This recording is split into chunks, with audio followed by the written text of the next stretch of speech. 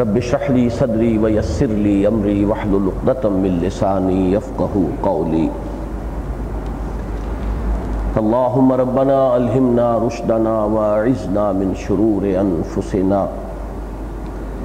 اللهم آمنا وهدى وعلما نافعا وعملا صالحا ورزقا حلالا طيبا آمین یا رب العالمین۔ سورہ رحمان کا درس اگرچہ 3 نشستوں میں مکمل ہو چکا تھا، لیکن چونکہ بعض معاملات ایسے زیر بحث آئے کہ جو عام طور پر جو معروف تفاسیر اس وقت موجود ہیں بالخصوص اردو زبان کی، ان میں وہ مذکور نہیں ہیں، تو مجھے اس ضرورت کا احساس ہوا کہ ان امور پر ایک نگاہ باز گشت ڈال لی جائے، ایک مرتبہ اور ان پر توجہ ہو جائے۔ اس ضمن میں 2 باتیں تمہیداً عرض کرنی ہیں۔ ایک تو ہمارے ہاں علماء کرام کے حلقے میں تفسیر بالرائے، اس کو ایک بہت ہی غلط اور بہت گمراہ کن شے سمجھا جاتا ہے، اور چونکہ اس ضمن میں ایک حدیث بھی موجود ہے حضور صلی اللہ علیہ وسلم کا قول مبارک، لہذا اس میں کوئی شک نہیں کہ تفسیر بالرائے یقیناً ایک ایسی شے ہے کہ جس سے ہر انسان کو بچنے کی کوشش کرنی چاہیے۔ لیکن تفسیر بالرائے کے مفہوم میں علماء بالخصوص محققین کے مابین اختلاف ہے۔ بعض حضرات جو انتہائی محتاط ہیں وہ تو اس حد تک چلے جاتے ہیں کہ کوئی چیز بھی جو یا نبی اکرم صلی اللہ علیہ وسلم سے منقول نہ ہو یا سلف سے منقول نہ ہو، وہ اپنی زبان سے اس کو نکالنے سے احتراز کرتے ہیں۔ میرے نزدیک یہ ان کا احتیاط کے ضمن میں حد درجے حساس ہونا، اور اس معاملے میں بلکہ لفظ غلو بھی میں استعمال کروں تو وہ غلط نہ ہوگا کہ غلو سے کام لینا ہے۔ اس ضمن میں حال ہی میں ایک بہت عمدہ تصنیف مولانا اخلاق حسین قاسمی، جو دہلی کے اس وقت کے بڑے معروف علماء میں سے ہیں، جنہوں نے مدرسہ جامعہ رحیمیہ دوبارہ شروع کیا ہے، جو شاہ ولی اللہ دہلوی رحمۃ اللہ علیہ کے والد ماجد نے شروع کیا تھا، اور انہی کے نام سے وہ معنون ہے، اور اس میں وہ شیخ التفسیر ہیں۔ انہوں نے ایک کتاب لکھی ہے محاسن موضح القرآن۔ موضح القرآن اصل میں نام ہے اس تفسیر کا کہ جو شاہ ولی اللہ دہلوی رحمۃ اللہ علیہ کے جو سب سے بڑے صاحبزادے شاہ عبد العزیز ہیں انہوں نے لکھی تھی، تو ان کے حواشی ہیں، نہیں بلکہ یہ شاہ عبد القادر رحمۃ اللہ علیہ کے حواشی ہیں، اور انہی کو موضح القرآن کا نام دیا گیا ہے۔ اکثر اردو تفاسیر میں آپ ان کے حوالے دیکھیں گے، اس لیے کہ جیسے شاہ ولی اللہ دہلوی رحمۃ اللہ علیہ کا مقام ہے علم قرآن میں، اور بالخصوص فارسی ترجمہ جو انہوں نے کیا وہ ان کا ایک اہم اختصاصی مقام ہے، اسی طرح جو اردو تراجم کیے ہیں ان کے 2 صاحبزادوں نے، شاہ عبد القادر اور شاہ رفیع الدین،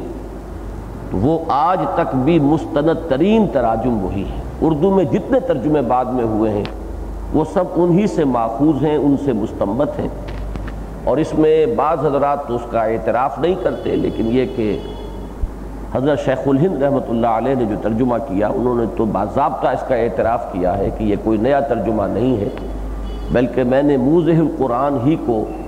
چونکہ 100 برس گزر گئے ہیں اور اردو محاورہ کچھ بدل گیا ہے، اس وقت جو الفاظ مستعمل تھے اب مستعمل نہیں رہے، نئے الفاظ ان کی جگہ آ گئے ہیں، تو میں نے صرف وہ فرق کیا ہے کہ متروک جو الفاظ ہیں ان کو چھوڑ کر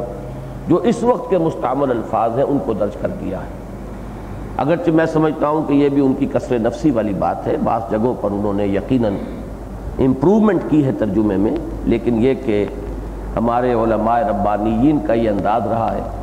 کہ انہوں نے کبھی بھی اپنے کسی کام پر کوئی کریڈٹ لینے کی کوشش نہیں کی ہے، بلکہ کوشش یہی رہی ہے ان کی کہ وہ اپنے بزرگوں ہی کو اس کا تمام جو بھی کریڈٹ ہے وہ انہی کی طرف منسوب کریں۔ بہرحال محاسن موضح القرآن کے نام سے مولانا اخلاق حسین قاسمی نے جو کتاب لکھی ہے، اس میں مولانا انور شاہ کاشمیری رحمۃ اللہ علیہ کے اقوال نقل کیے ہیں اس تفسیر بالرائے کے ضمن میں، کہ اس کا یہ مفہوم سمجھ لینا کہ قرآن مجید کے الفاظ سے، ان کے معنی سے استنباط کرتے ہوئے کوئی نئی بات کہنا سرے سے غلط ہے، یہ در حقیقت قرآن مجید کے علم کو محدود کر دینے کے مترادف ہے۔ یہ گویا کہ نفی ہو جائے گی حضور صلی اللہ علیہ وسلم کے اس قول مبارک کی کہ جس میں قرآن مجید کی شان یہ بیان کی گئی ہے کہ لا تنقضی عجائبہ، اس کے عجائب کبھی ختم نہیں ہوں گے، ولا یشبع منہ العلماء، اور اس سے اہل علم کبھی سیری حاصل نہ کر سکیں گے۔ اگر یہ بات ہو کہ جو علم قرآن مجید کا ہمارے سلف کو حاصل ہو چکا بس وہی علم ہے، اس میں کسی اضافے کا کوئی امکان نہیں، تو پھر حضور صلی اللہ علیہ وسلم کا یہ قول مبارک جو ہے وہ بے معنی ہو کر رہ جائے گا کہ لا تنقضی عجائبہ ولا یشبع منہ العلماء۔ تو یہ تو جو قرآن مجید کی شان ہے اس کو گھٹانے والی بات ہے، اس کی اصل شان کو ظاہر کر دینے والی بات نہیں۔ البتہ اس ضمن میں دوسری بات بہت اہم ہے، وہ دوسری بات یہ ہے کہ قرآن مجید میں ایک ہے احکام شریعت، یہ کرو یہ نہ کرو، یہ حرام ہے یہ واجب ہے یہ لازم ہے، اس سے رک جاؤ، اوامر اور نواہی، جس کو کہ ہم ایک لفظ سے اگر تعبیر کریں تو وہ شریعت ہے۔ شریعت کے ضمن میں البتہ اس بات کو جان لینا چاہیے کہ اس شریعت کا جو علم قرآن مجید میں جو احکام آئے ہیں ان کی جو عملی یا قولی وضاحت محمد الرسول اللہ صلی اللہ علیہ وسلم نے فرمائی، اور اس کے ذریعے سے جو علم صحابہ کو حاصل ہوا اور پھر صحابہ سے تابعین اور پھر تبع تابعین سے منتقل ہوتا ہوا چلا آ رہا ہے، اس کو اصل کی حیثیت حاصل رہے گی تا قیام قیامت۔ اس میں کوئی نئی بات داخل کرنا، اجتہاد تو ہوگا، اجتہاد ہوگا نئے مسائل میں، نئی صورت مسئلہ جو پیدا ہو جائے کہ جو اس سے پہلے نہیں تھی، اس میں اہل علم، فقہا، محققین قرآن مجید سے اور سنت رسول صلی اللہ علیہ وسلم سے، سنت ثابتہ سے استدلال کرتے ہوئے، اس سے رہنمائی اخذ کرتے ہوئے حکم معلوم کریں گے نئے مسائل کا کہ جو پیدا ہو جائے، یہ بالکل دوسری بات ہے۔ لیکن یہ کہ جو مسائل اس وقت موجود تھے، جو صورت مسئلہ وہاں پائی جاتی تھی، اس میں جو حکم اس وقت معین ہو گیا ہے، اب اس میں کوئی شخص یہ سمجھے کہ اس میں وہ زمانے کے آگے بڑھنے کے ساتھ ساتھ کوئی اس کے اندر بھی کوئی اضافہ کر سکتا ہے، یا اس میں کوئی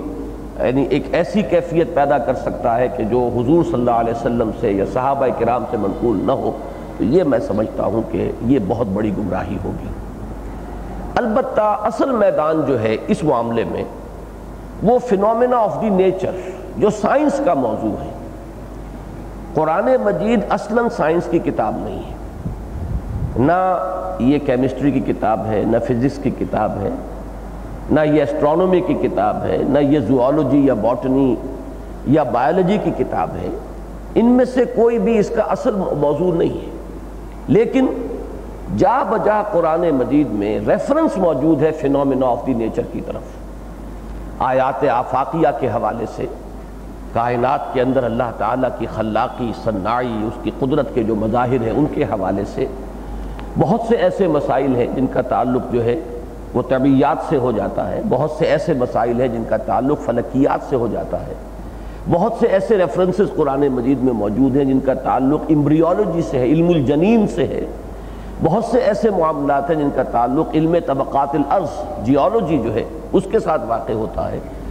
تو فینومینا آف دی نیچر جو ہے اس کی طرف ریفرنسز قرآن مجید میں جا بجا موجود ہیں، اگرچہ قرآن مجید کا اصل موضوع وہ نہیں۔ اب ظاہر بات ہے کہ ان کے ضمن میں، ان کے فہم کے سلسلے میں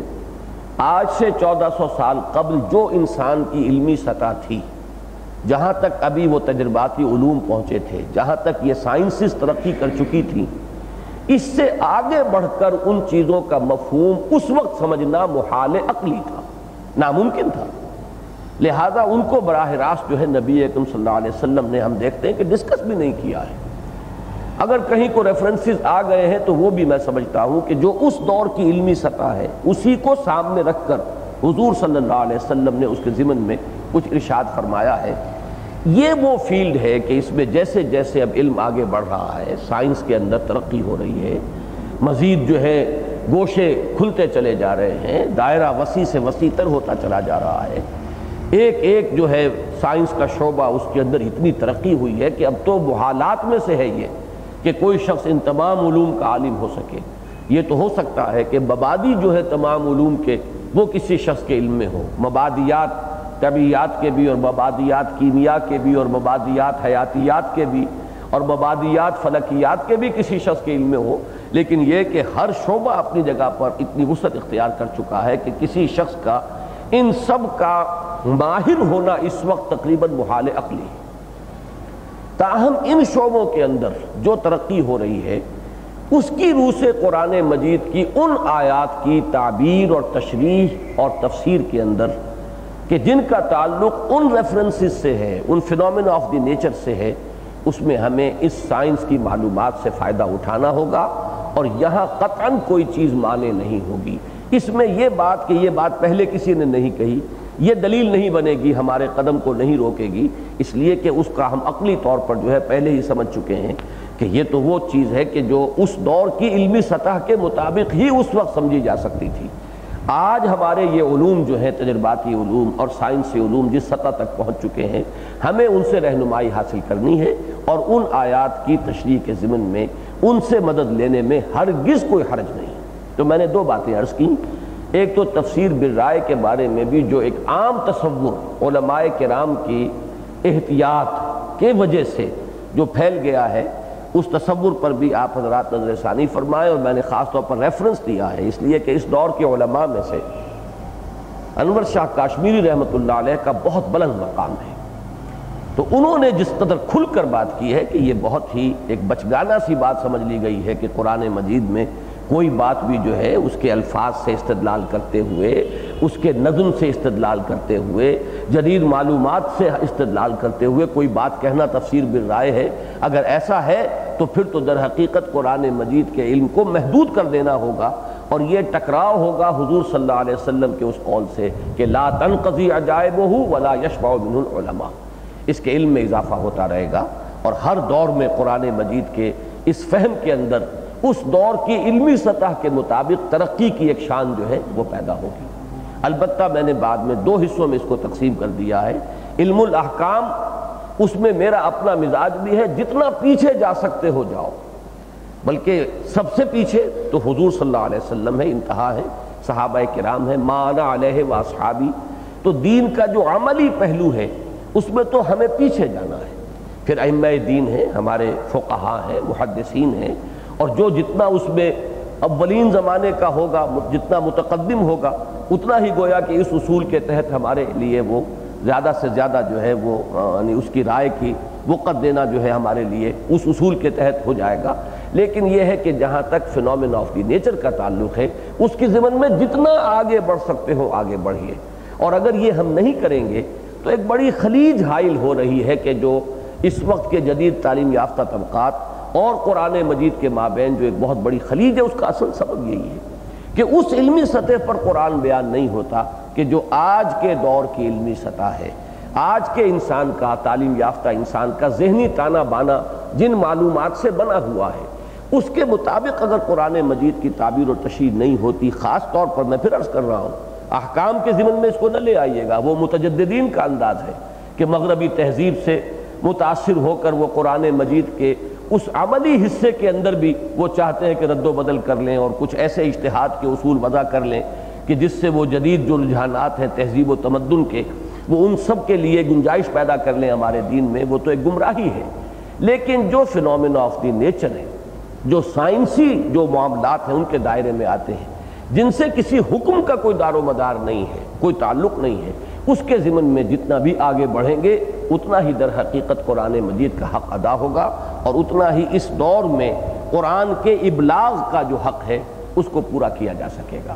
اس ضمن میں ایک کتاب کا بھی میں حوالہ اور دے لوں، جب میں نے محاسن موضح القرآن کا حوالہ دیا ہے،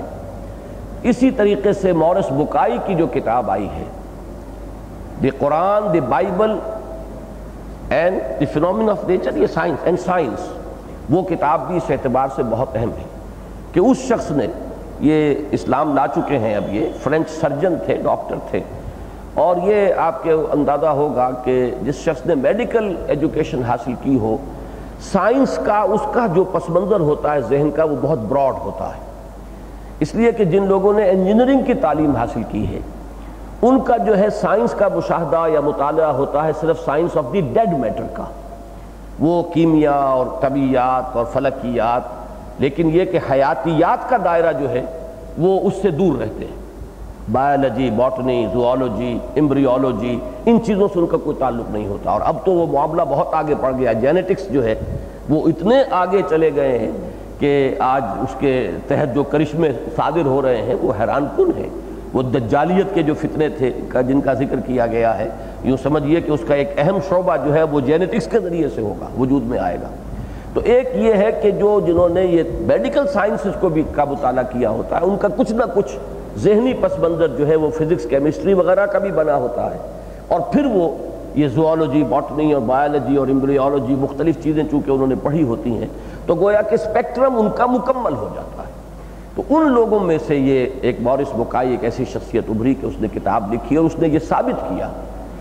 کہ جس قدر فینومینا آف دی نیچر کا قرآن مجید میں ریفرنس ہے، آج تک جتنی بھی سائنسی ترقی ہوئی ہے،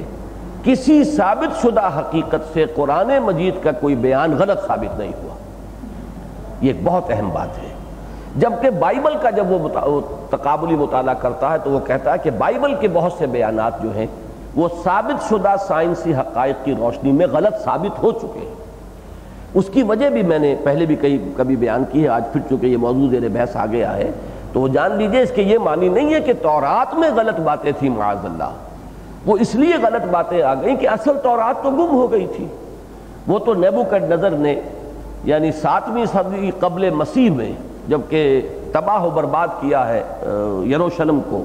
اور ہیکل سلیمانی کو بھی مسمار کیا ہے، اس وقت وہ اصل تورات گم ہو گئی۔ یہ ایک ایکسیپٹڈ فیکٹ ہے، متفق علیہ معاملہ ہے۔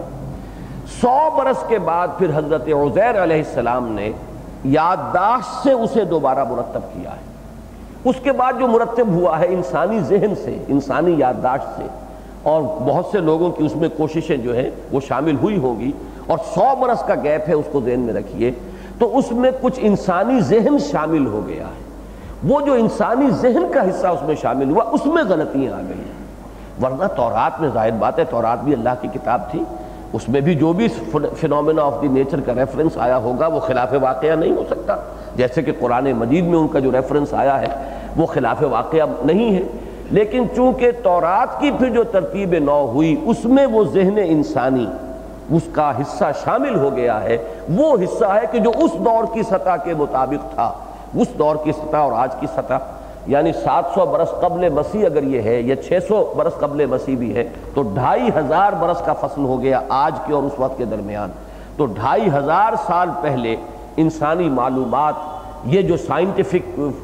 جو فیلڈز ہیں ان کے بارے میں جس سطح پر تھی اس کا اندازہ کر لیجئے، تو انسانی ذہن اسی سطح کا اس میں شامل ہوا، اور آج کی سائنس نے اسے غلط ثابت کیا۔ لیکن قرآن مجید کے بارے میں اس نے ثابت کیا ہے کہ کوئی بھی ایسا حوالہ قرآن میں نہیں ہے فینومینا آف دی نیچر کے بارے میں کہ جس میں سے کوئی ایک بھی غلط ثابت ہوا ہو ثابت شدہ سائنسی حقائق کی روشنی میں۔ ایک ہے نظریات، مثلا یہ کہ theories of the creation of the universe, ابھی تھیوریز ہیں، ان میں کوئی چیز آگے پیچھے ہو یہ دوسری بات ہے۔ اسی طرح یہ کہ آسمان کیا ہے اور آسمان کی حقیقت کیا ہے، اس کے بارے میں ابھی سائنس جو ہے وہ خود کہیں معین کسی نتیجے تک نہیں پہنچی ہے، لہذا ایسے معاملات کو علیحدہ رکھیے۔ جو ثابت شدہ سائنسی حقائق ہیں، جو اسٹیبلش فیکٹس ہیں سائنس کے میدان کے، ان میں سے کوئی ایسا نہیں ہے جس نے قرآن مجید کے کسی بیان کی نفی کی۔ تو یہ ایک بہت اہم کتاب ہے اس اعتبار سے، اور بہت بڑی شہادت ہے۔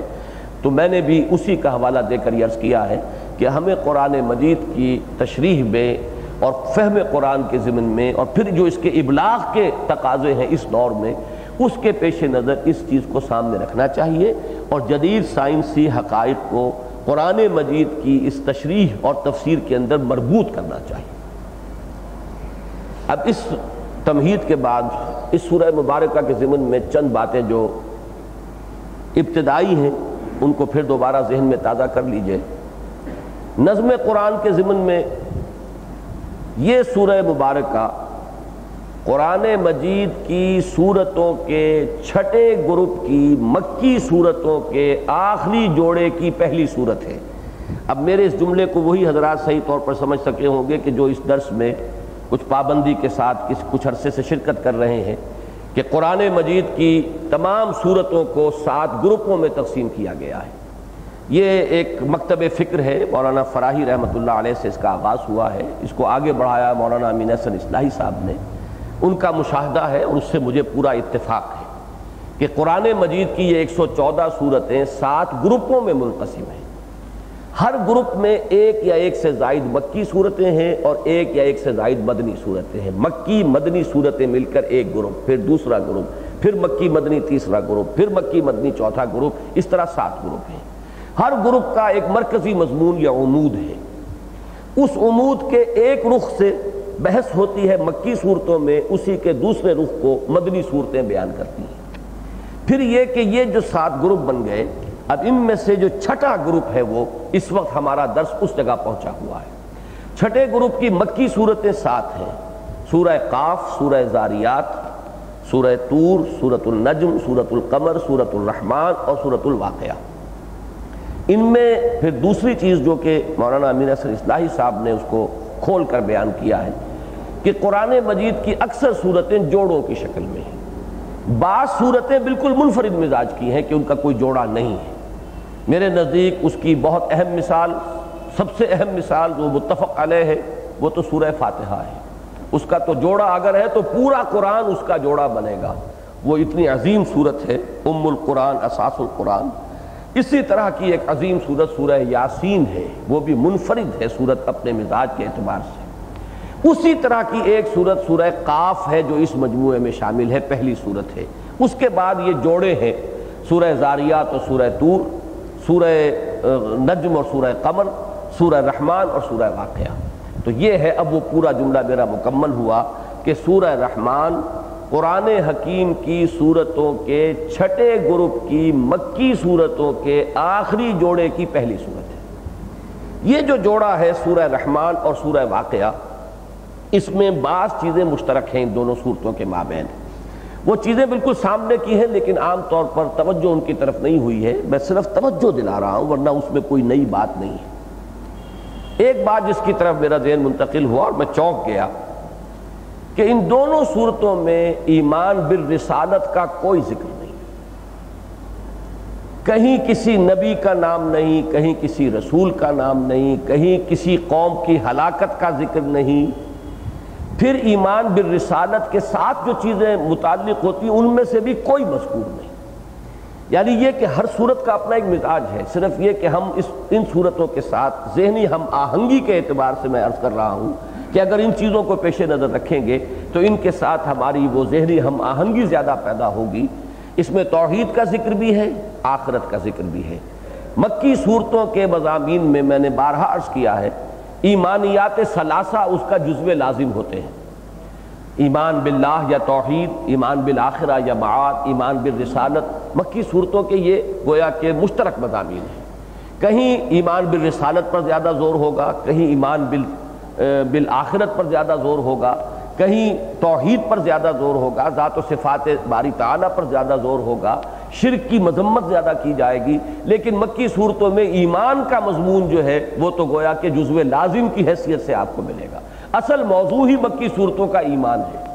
شریعت جو ہے وہ تو آتی ہے مدنی صورتوں میں، مکی صورتوں کا اصل مضمون جو ہے وہ ہے ایمان۔ اور ایمان میں ایمانیات ثلاثہ کی جب ہم تقسیم کرتے ہیں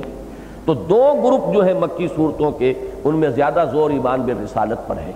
2 گروپ جو ہیں وہ ہم پڑھ چکے ہیں، ان میں زیادہ زور جو ہے توحید پر اور اللہ تعالیٰ کی ذات و صفات پر ہے۔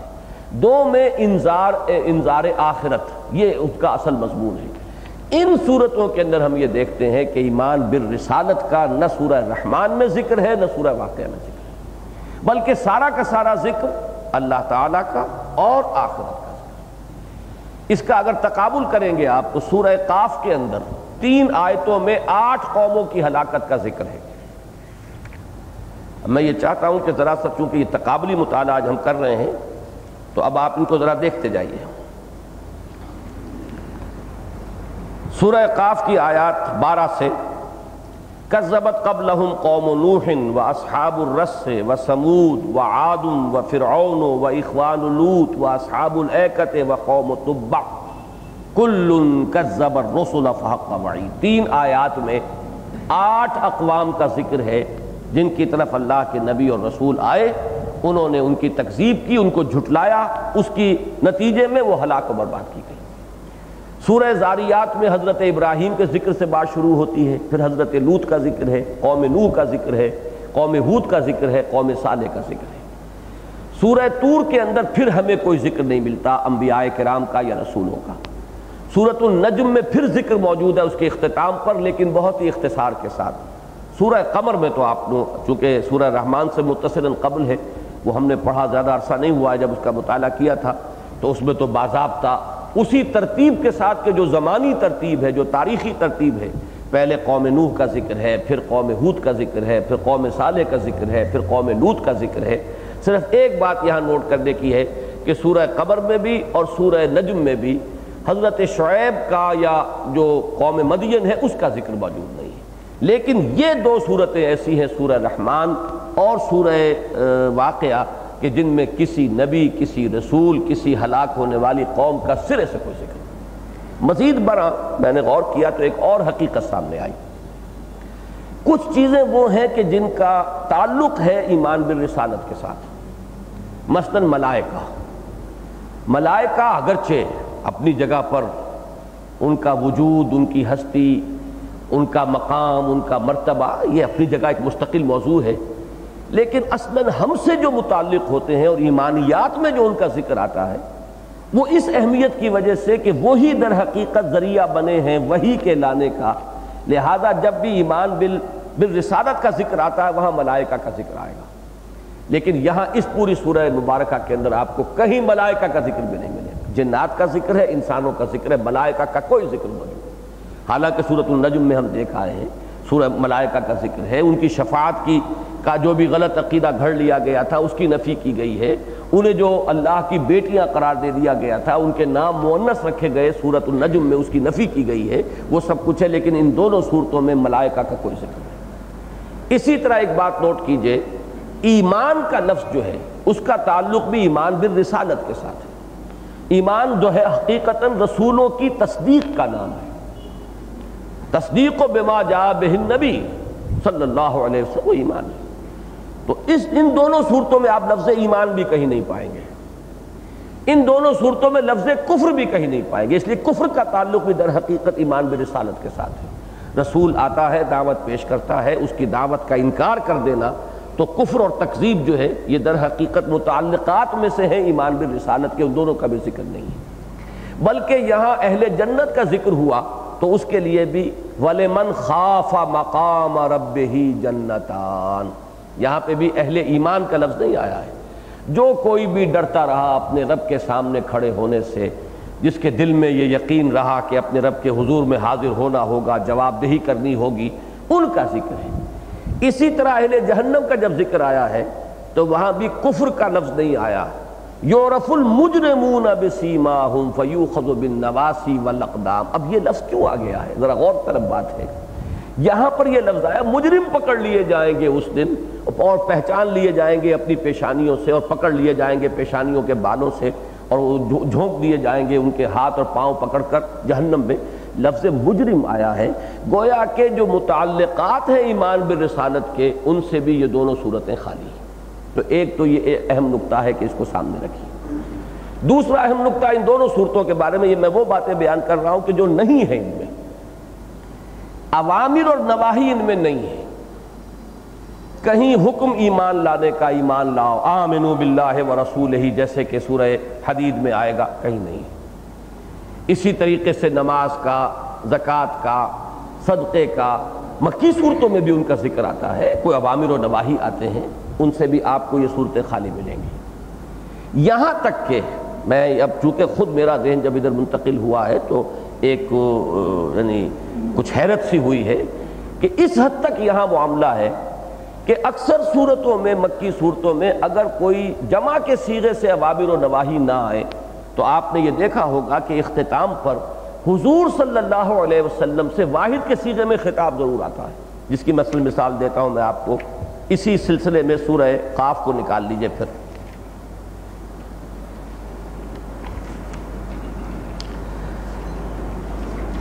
39ویں آیت سے فَاصْبِرْ عَلَىٰ مَا يَقُولُونَ وَسَبِّحْ بِحَمْدِ رَبِّكَ قَبْلَ طُلُوعِ الشَّمْسِ وَقَبْلَ الْغُرُوبِ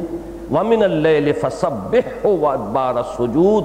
وَاسْتَمِعْ يَوْمَ يُنَادِ الْمُنَادِ مِن مَّكَانٍ قَرِيبٍ، اور پھر آگے چل کر نَحْنُ أَعْلَمُ بِمَا يَقُولُونَ وَمَا أَنْتَ عَلَيْهِمْ بِجَبَّارٍ فَذَكِّرْ بِالْقُرْآنِ مَن يَخَافُ وَعِيدٍ۔ اس میں کتنے احکام جمع ہو گئے؟ صبر کیجئے، فَاصْبِرْ عَلَىٰ مَا يَقُولُونَ، تسبیح کیجئے، سبح بحمد ربک قبل طلوع الشمس وقبل الغروب، اور من اللیل فسبحہ وادبار السجود واستمع یوم ینادی المنادی من مکان قریب۔ اس سے آگے چل کر یہ کہ فذکر بالقرآن من یخاف وعید، صیغہ واحد کا ہے، خطاب بظاہر حضور صلی اللہ علیہ وسلم سے ہے، اگرچہ ہمارا یہ اصول جو ہے ہمارے سامنے رہے گا کہ یہ خطاب حضور کی وساطت سے آپ پر ایمان لانے والوں سے بھی ہے، لیکن یہ کہ مکی صورتوں میں، بالخصوص ابتدائی مکی صورتوں میں جہاں آپ کو جمع کے صیغے سے خطاب نہیں ملتا اہل ایمان سے، وہاں پر بھی واحد کے صیغے میں حضور صلی اللہ علیہ وسلم سے خطاب کی بات ملتی ہے۔ اسی طرح سورہ زاریات میں دیکھیے فَتَوَلَّ عَنْهُمْ فَمَا أَنْتَ بِمَلُومٍ وَذَكِّرْ فَإِنَّ الذِّكْرَىٰ تَنفَعُ الْمُؤْمِنِينَ۔ اے نبی ذرا ان سے اعراض کر لیجئے، آپ پر کوئی ملامت نہیں ہوگی، فَمَا أَنْتَ بِمَلُومٍ وَذَكِّرْ فَإِنَّ الذِّكْرَىٰ تَنفَعُ الْمُؤْمِنِينَ، اور ذکر تذکیر کیجئے، یاد دہانی کیجئے، اگر وہ اس لیے کہ یہ تذکیر جو ہے یقیناً اہل ایمان کو نفع پہنچانے والی ہے۔ اسی طرح سورہ طور میں دیکھیے وَاصْبِرْ لِحُکْمِ رَبِّكَ فَإِنَّكَ بِأَعْيُنِنَا وَسَبِّحْ بِحَمْدِ رَبِّكَ حِينَ تَقُومُ وَمِنَ اللَّيْلِ فَسَبِّحْهُ وَإِدْبَارَ النُّجُومِ۔ یہ ہے وہ انداز کہ جو اوامر و نواہی میں کچھ گفتگو خطاب میں یہ کرو یہ نہ کرو، لیکن یہ کہ سورۃ الرحمن اور سورۃ الواقعہ دونوں اس سے بھی قطعاً خالی ہیں۔ یہاں ذکر ہے صرف دو چیزوں کا، اب نوٹ کیجئے مثبت انداز میں۔ توحید کا ذکر بھی یہاں اس انداز میں نہیں ہے جیسا کہ قرآن مجید میں اکثر و بیشتر آپ کو ملتا ہے۔ اللہ کی صفات قدرت، اللہ کی صفت علم، اس کا ذکر اس انداز میں یہاں نہیں ہے۔ عام طور پر دو دو صفات یا دو دو اسماء پر آیتیں ختم ہوتی ہیں، وَهُوَ الغفور الرحیم، وَهُوَ السمیع البصیر، وہ انداز یہاں آپ کو نہیں ملے گا۔ یہاں اللہ تعالیٰ کی خلاقی، صناعی، اس کی تخلیق میں بو قلمونی، رنگا رنگی، یہ ہے رنگ اصل میں کہ جو سورہ رحمان میں بھی ہے، اور یہی رنگ آپ کو ملے گا سورہ واقعہ کے اندر بھی۔ تو توحید کے بیان میں بھی ایک خاص پہلو ہے کہ جو ان دونوں صورتوں میں آپ کو مشترک طور پر ملے گا، وہ ہے اللہ کی خلاقی، صناعی، اس کی بو قلمونی، اس کی رنگا رنگی، اس میں منوٹنی ہونے کی بجائے اس میں جو آپ کو ایک تغیر نظر آتا ہے اور بہت سی رنگا رنگی نظر آتی ہے، اور وہ اس کی اصل میں قوت خلاقی جو ہے اس کا مظہر ہے۔ تو یہ ہیں وہ چیزیں کہ جو سورہ رحمان میں بھی آئی ہیں، سورہ واقعہ میں بھی آئی ہیں۔ مزید جن حضرات کو دلچسپی ہے وہ یہ اور نوٹ کر لیں کہ سورہ رحمان میں وہ ایک نیریٹو انداز ہے، اللہ نے یہ کیا، مرج البحرین یلتقیان بینہما برزخ لا یبغیان والارض وضعها للانام۔ یہ اللہ تعالیٰ کی خلاقی، اللہ کی قدرت کا ایک ذکر ہو رہا ہے بیانیہ انداز میں، اللہ نے یہ کیا، لیکن چونکہ جوڑا ہے اور وہاں کچھ اسلوب جو ہے بدلنا چاہیے، تو سورہ واقعہ میں سوالیہ انداز میں یہ بارش تم برساتے ہو کہ ہم برساتے ہیں؟ تم نے کبھی غور کیا کہ وہ منی کی بوند جو تم ٹپکا کر فارغ ہو جاتے ہو، اسے تم آگے تخلیق کرتے ہو یا ہم تخلیق کرتے ہیں؟ انتم تخلقونها اب نحن الخالقون۔ یہ بارش برسانے والا کون ہے؟ یہ تم آگ جلا لیتے ہو آرام سے، کبھی تم نے غور کیا کہ اس کی یہ لکڑی، اس کا یہ درخت ہم اگاتے ہیں کہ تم اگاتے ہو؟ اب یہ انداز جو ہے وہاں پر سوالیہ انداز میں، لیکن اس میں بھی اللہ تعالیٰ کی خلاقی اور صناعی، اس کی قدرت کا خاص یہ پہلو جو ہے یہی دو چیزیں آپ کو ملیں گی، یعنی چیز ایک ہی ہے، انداز دو ہیں، ایک میں سوالیہ انداز میں جس کو استفہام تقریری کہتے ہیں، سوال کیا جا رہا ہے لیکن در حقیقت مراد کسی حقیقت کی طرف توجہ دلانا ہے کہ غور کرو، تم نے کبھی سوچا نہیں یہ جو کھیتیاں جو ہیں جو اگتی ہیں یہ تم انتم تزرعونها ام نحن الزارعون، کون ہے ان کو اگانے والا، تم ہو یا ہم ہیں؟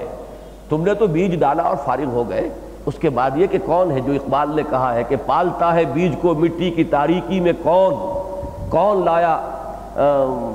پورب سے کیا ہے وہ باد سازگار، کون لایا کھینچ کر پچھم سے باد سازگار، یہ ساری چیزیں کہ جو اس کھیتی کی پرورش کا، اس کی نشو و نما کا ذریعہ بنتی ہیں، یہ ہمارے قبضہ قدرت میں، یہ تمہارے قبضہ قدرت میں۔ تو معلوم ہوا کہ یہ بھی ان دونوں کا مشترک مضمون ہے، لیکن یہ کہ اسلوب سورہ رحمان اور سورہ واقعہ کے اندر مختلف ہے۔ تیسری چیز یہ نوٹ کیجئے جو میں نے عرض کیا کہ اس میں ایمان بالآخرت کا تو سرے سے، ایمان بالرسالت کا تو ذکر ہے ہی نہیں، یا توحید، ایمان باللہ، ذات و صفات، اور یا پھر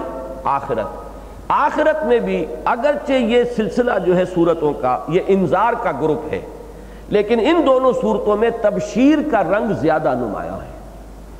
جنت کی نعمتوں کا جس تفصیل سے ذکر آیا ہے، جنت کے دو درجات کا جس طریقے سے ذکر آیا ہے سورہ رحمان میں بھی اور سورہ واقعہ میں بھی، اتنی تفصیل سے، اتنی وضاحت سے اہل جہنم کا ذکر نہیں ہے۔ گویا کہ ہے تو دونوں چیزیں موجود، لیکن ہر صورت کا اپنا ایک مخصوص اسلوب ہے۔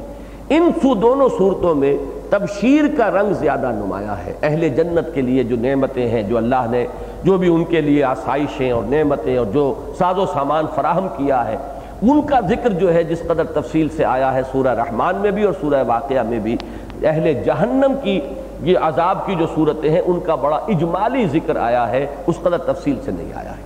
یہ چند باتیں ہیں جو ان دونوں صورتوں کے جو اسلوب ہے اس کے بارے میں نے عرض کی۔ ایک بات جو پہلے عرض کر چکا ہوں اس کو پھر دہرا رہا ہوں آج، جہاں تک مضامین کی ترتیب کا تعلق ہے، ان دونوں صورتوں کے مابین ایک مرر امیج کی نسبت ہے۔ یہ مرر امیج کا لفظ جو ہے، جو حضرات اس کو سمجھتے ہیں، آج کل وہ ڈپلیکس بنتے ہیں مکان، ایک پلاٹ کو دو حصوں میں آپ تقسیم کر کے جب مکان بناتے ہیں تو ایک انتہا پر جو چیز ہے دوسری انتہا پر وہی ہوگی۔ ایک گراج ادھر ہے تو وہ گراج دوسرے اینڈ پر آپ کو ملے گا، ڈرائنگ رومز ہے تو دونوں آپس میں ملے ہوئے ملیں گے۔ یہ بالکل ایسے ہی ہے کہ جیسے مرر امیج ہوتی ہے کہ ہم جب سامنے کھڑے ہوتے ہیں آئینے کے تو ہمارا جو داہنا ہاتھ ہے وہ ہمارے اس امیج کے اندر بایاں بن کر سامنے آتا ہے، اس میں ترتیب الٹ جاتی ہے، اسی لیے یہ لفظ استعمال ہوتا ہے مرر امیج کا۔ اس کو اگر جوڑ دیا جائے گا تو وہ مل جائیں گے، لیکن یہ کہ وہ در حقیقت دونوں ڈپلیکس کے جو دو حصے ہیں وہ ایک دوسرے کا مرر امیج شمار ہوتے ہیں۔ بالکل یہی ترتیب ہے سورہ رحمان اور سورہ واقعہ کے مضامین میں۔ سورہ رحمان کے شروع میں 4 آیات میں قرآن مجید کی عظمت کا ذکر ہے، وہ میں بیان کر چکا ہوں، آج پھر تھوڑا سا اس کا ذکر کروں گا۔ یہ مضمون سورہ واقعہ میں اختتام پر آئے گا اور وہاں 8 آیات آپ کو ملیں گی۔ فلا اقسم بمواقع النجوم وَإِنَّهُ لَقَسَمٌ لَوْ تَعْلَمُونَ عَظِيمٌ إِنَّهُ لَقُرْآنٌ كَرِيمٌ فِي كِتَابٍ مَّكْنُونٍ لَا يَمَسُّهُ إِلَّا الْمُطَهَّرُونَ تَنزِيلٌ مِّن رَّبِّ الْعَالَمِينَ أَفَبِهَٰذَا الْحَدِيثِ أَنتُم مُّدْهِنُونَ وَتَجْعَلُونَ رِزْقَكُمْ أَنَّكُمْ تُكَذِّبُونَ۔ دیکھیے اس صورت کے اسلوب کے مطابق یہاں بھی سوالیہ انداز اختیار کیا گیا، تو کیا تم ایسی کتاب کے بارے میں سستی کی روش اختیار کر رہے ہو؟ بلکہ اس سے بھی بڑھ کر تم نے یہ بدبختی اپنے لیے اختیار کی ہے کہ اس کا انکار کر رہے ہو۔ تو یہ ہے ایک سوالیہ انداز، جیسے کہ سورہ واقعہ میں اللہ تعالیٰ کی قدرت کا ذکر جو ہے وہ بھی سوالیہ انداز میں ہے۔ اس کے فوراً بعد سورہ رحمان میں اللہ تعالیٰ کی خلاقی اور صناعی جس کا میں ذکر کر چکا ہوں وہ مثبت بیانیہ انداز میں ہے،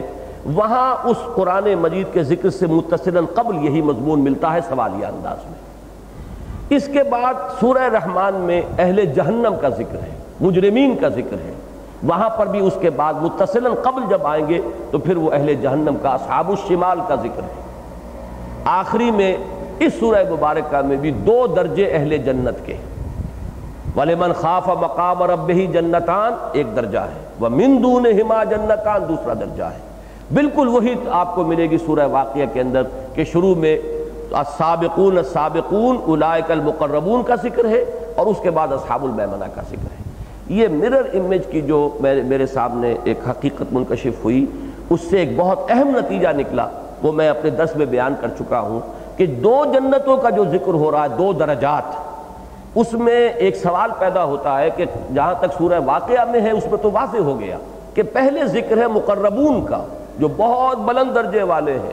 جو بہت ہی اللہ سے قرب رکھنے والے ہیں، اور بعد میں ذکر ہے اصحاب الیمین کا۔ سورہ رحمان میں اس کی کوئی وضاحت نہیں ہے، لیکن اگر یہ مرر امیج والا اصول سامنے آ جائے تو خود بخود اس کی ترتیب واضح ہو جاتی ہے۔ چنانچہ یہی وجہ ہے کہ سورہ رحمان میں بعد میں جس دن جو دو جنتوں کا ذکر ہے ان کے بارے میں اس نتیجے پر پہنچا ہوں کہ وہ ہے کہ جن کا ذکر سورہ واقعہ میں مقربین کے ذکر میں آ رہا ہے۔ اور میں نے ایک اشارہ کیا تھا کہ دونوں میں حور کا ذکر جو ہے نام لے کر، وہ وہاں بھی جو اس سورہ رحمان میں آخر میں جو آ رہی ہیں وَمِن دُونِهِمَا جَنَّتَانِ، ان میں ذکر ہے، اور وہاں پر اصحاب جو مقربون ہیں ان کے ضمن میں حور کا ذکر ہے۔ باقی یہاں پر بھی جو پہلی دو جنتوں ہیں ان میں جو ازواج اللہ تعالیٰ عطا فرمائے گا جنتیوں کو، ان کا ذکر تو ہے لیکن لفظ وہ استعمال نہیں ہوا۔ اسی طریقے سے سورہ واقعہ میں اصحاب الیمین کے لیے بھی جو اللہ تعالیٰ نے نعمتیں فراہم کی ہیں ان میں ان ازواج کا ذکر ہے، لیکن ان کے لیے بھی لفظ حور جو ہے وہ استعمال نہیں ہوا ہے۔ یہ چیزیں اگرچہ بہت غیر اہم معلوم ہوتی ہیں، لیکن واقعہ یہ ہے کہ جب آپ نتائج نکالنے بیٹھتے ہیں اور جہاں کوئی مسئلہ اٹک جاتا ہے کہ اب اس کا تعین کیا جائے اس کے مفہوم کا، تو اس میں یقیناً یہ چیزیں انتہائی مفید اور مفید ہوتی ہیں۔ اب اس کے بعد میں آ رہا ہوں وہ سائنٹیفک فنومینا کہ جن کا میں نے ذکر کیا، بلکہ اس سے پہلے میں صرف تھوڑا سا ذکر کر دوں جو 4 ابتدائی آیات ہیں، اس لیے کہ یہ مضمون بھی کہیں اور شاید آپ کو نہیں ملے گا کہ ان 4 آیات میں اللہ تعالیٰ نے چوٹی کی 4 چیزوں کا ذکر کیا ہے، اور اس سے ایک نتیجہ نکلتا ہے پھر جو کہ حدیث نبوی کی شکل میں ہمارے سامنے موجود ہے۔ الرحمن اللہ کے ناموں میں چوٹی کا نام، محبوب ترین نام، اس لیے کہ اس کا مادہ رحمت ہے، اور ہمیں سب سے زیادہ جو چیز درکار ہے اللہ سے وہ اس کی رحمت ہے۔ حضور صلی اللہ علیہ وسلم کا یہ فرمان کہ کوئی شخص جنت میں داخل نہیں ہو سکے گا جب تک کہ رحمت خداوندی دستگیری نہ کرے، اور اس پر یہ سوال کر لینا کسی صحابی کا، بڑی ہی ہمت کا مظاہرہ کیا انہوں نے کہ کیا حضور آپ بھی، اور حضور کا پھر یہ جواب دینا کہ ہاں میں بھی۔ تو اب اس سے آپ اندازہ کر لیجئے کہ تاب دیگراں چے رسد، معلوم ہوا کہ اصل میں تو ہم رحمت کے ہی محتاج ہیں، اور وہ رحمت اللہ کے اس نام کے اندر، یہ الرحمن، وہ ایک ٹھاٹھے مارتے ہوئے سمندر کی شان کے ساتھ سامنے آتی ہے۔ تو اللہ کے ناموں میں محبوب ترین نام رحمان ہے۔ علم القرآن، اللہ نے ویسے تو جو علم بھی انسان کے پاس ہے، جو آج تک ہے اور تا قیامت آئے گا، سب کا منبع اور سرچشمہ اللہ کی ذات ہے۔ اسی نے وہ علم الاسماء حضرت آدم کو دیا تھا جس کا کہ یہ ظہور ہو رہا ہے ہمارے تجرباتی علوم کی شکل میں، اور اسی کے پاس سے یہ علم قرآن یا علم ہدایت آتا رہا ہے۔ لیکن تمام علوم میں چوٹی کا علم قرآن ہے۔ گویا کہ اللہ کی رحمانیت کا مظہر عتم قرآن ہے، اللہ کی رحمت کا مظہر عتم قرآن ہے۔ خلق الانسان، اللہ نے انسان کو بنایا، حالانکہ جو کچھ بنایا اسی نے بنایا، اسی نے جنات کو بنایا، اسی نے ملائکہ کو بنایا، اسی نے یہ سیارے بنائے، چاند ستارے بنائے، یہ سب کچھ اسی کی تخلیق ہے، کوئی اور تو اس تخلیق میں شامل ہے ہی نہیں، کوئی شریک ہے ہی نہیں۔ لیکن خلق الانسان، اشارہ کس بات کی طرف کیا جا رہا ہے کہ اس کی تخلیق کا نقطہ عروج، جو کچھ اس نے پیدا کیا ہے اس میں چوٹی کی تخلیق انسان ہے۔ علمہ البیان، اس نے اس کو بیان کی تعلیم دی، بیان کی صلاحیت عطا فرمائی۔ تو انسان میں جتنی صلاحیتیں ہیں اللہ ہی کی عطا کردہ ہیں، لیکن ان صلاحیتوں میں چوٹی کی صلاحیت قوت بیان ہے۔ اب یہ جو 3 جملے بنے، الرحمن علم القرآن ایک جملہ ہے، آیتیں 2 ہیں، جملہ ایک ہے، خلق الانسان دوسرا جملہ ہے، علمہ البیان تیسرا جملہ ہے۔ ریشو پروپورشن کے قاعدے سے اس سے ایک نتیجہ نکلتا ہے کہ اللہ نے جو اعلیٰ ترین صلاحیت انسان کو عطا فرمائی، اس کا بہترین مصرف یہی ہونا چاہیے کہ جو اللہ کی رحمت کا مظہر عتم ہے اسے بیان کرے، اور یہی وہ بات ہے جو حضور صلی اللہ علیہ وسلم نے ان سادہ الفاظ میں بیان فرما دی، خیرکم من تعلم القرآن وعلمہ، تم میں سے بہترین لوگ وہ ہیں جو قرآن سیکھیں اور سکھائیں۔ قرآن پڑھیں اور پڑھائیں، قرآن سمجھیں اور سمجھائیں۔ اور یہ میں وضاحت سے بیان کر چکا ہوں کہ یہ بیان کے دونوں پہلو ہیں، سمجھنا بھی، کسی بات کا سمجھنا یہ بھی بیان ہی کا ایک حصہ ہے۔ وہ کئی سمجھ میں بات آئے گی تو آگے آپ بیان کریں گے۔ یہ اصل میں چونکہ فزیولوجی کا یہ مضمون ہے اور ہم نے جو بھی پڑھا ہے برین کی فزیولوجی، اس میں تفصیل کے ساتھ یہ بات آتی ہے کہ جو ہائیسٹ ایوالوڈ حصہ ہے انسانی برین کا، وہ جس کو کہ گرے میٹر کہا جاتا ہے، وہ بہت ہی وہ پیلے پیلے رنگ کا مادہ اوپر، کبھی اگر آپ نے دیکھا ہو کبھی حادثے کے اندر کوئی بھیجا کہیں سڑک پر، بعض اوقات جو ہے بکھرے ہوئے ہوتے ہیں، تو ایک سفید مادہ ہوتا ہے اندر اور ایک وہ ہے پیلا مادہ۔ یہ ہے سب سے زیادہ ایوالوڈ حصہ ہے، ہائیسٹ ایوولوشن۔ اس میں سب سے بڑا رقبہ اسپیچ سینٹر ہے، پھر اس کے دو حصے ہیں، موٹر اور سینسری۔ ایک تو وہ بات کے سمجھنے کا اور ایک ہے اس بات کو پھر آگے بیان کرنے کا۔ وہ موٹر سینٹر جو ہے وہ سارے ہمارے یہ گفتگو کے جتنے بھی یہ عضلات ہیں ان سب کو کنٹرول کرتا ہے، یہ آواز کو اور ان تمام چیزوں کو، ایکسپریشنز کو، یہ سب کے سب در حقیقت اس موٹر سینٹر سے کنٹرول ہوتے ہیں۔ تو یہ ہے جو انسان کے ذہن کی بلند ترین صلاحیت ہے۔ اب ظاہر بات ہے جو میں نے وہ کولوکیل اردو کی ایک کا ضرب المثل بیان کیا تھا کہ توپ سے مکھی نہیں ماری جاتی، اعلیٰ ترین صلاحیت کو اعلیٰ ترین مصرف میں لگاؤ، اور اعلیٰ ترین مصرف تو یہی ہے کہ قرآن سمجھو اور سمجھاؤ۔ میں نے عرض کیا تھا کہ اگرچہ اسی قوت بیانیہ سے ایک وکیل جو ہے وہ پیسے بناتا ہے، یہی ہے اس کی ساری صلاحیت، یہی ہے، اسی کے بل پر اسی قوت بیانیہ کو ڈیمیگوگز قسم کے لوگ، بڑے خطیب عوامی جوشیلے جو ہیں، وہ قوموں کو کی تباہی کا ذریعہ بھی بن جاتے ہیں، اپنے اقتدار کی مسندیں جو ہے لوگوں کی کندھوں کے اوپر بچھانے کا سامان کرتے ہیں اپنی قوت بیانیہ سے۔ ہٹلر کی اصل صلاحیت کیا تھی جس کی وجہ سے اس نے کہ پوری قوم کو جو ہے وہ ایک نشے کے اندر مبتلا کر دیا، ایک جیسے نشہ چڑھ جاتا ہے ایسا نشہ پوری قوم کے سر پر سوار ہو گیا، خود اس کی اپنی ڈکٹیٹریت جو ہے وہ قائم ہو گئی۔ ڈیمیگوگ تھا، یہی صلاحیت۔ بھٹو کے اندر کیا چیز تھی؟ یہی جو ایک عوامی ایک قوت بیان، اور اس کو جذبات کے اندر پورے مجموع کو 4-6 لاکھ کے مجموع کو وہ شرح کے لے گیا۔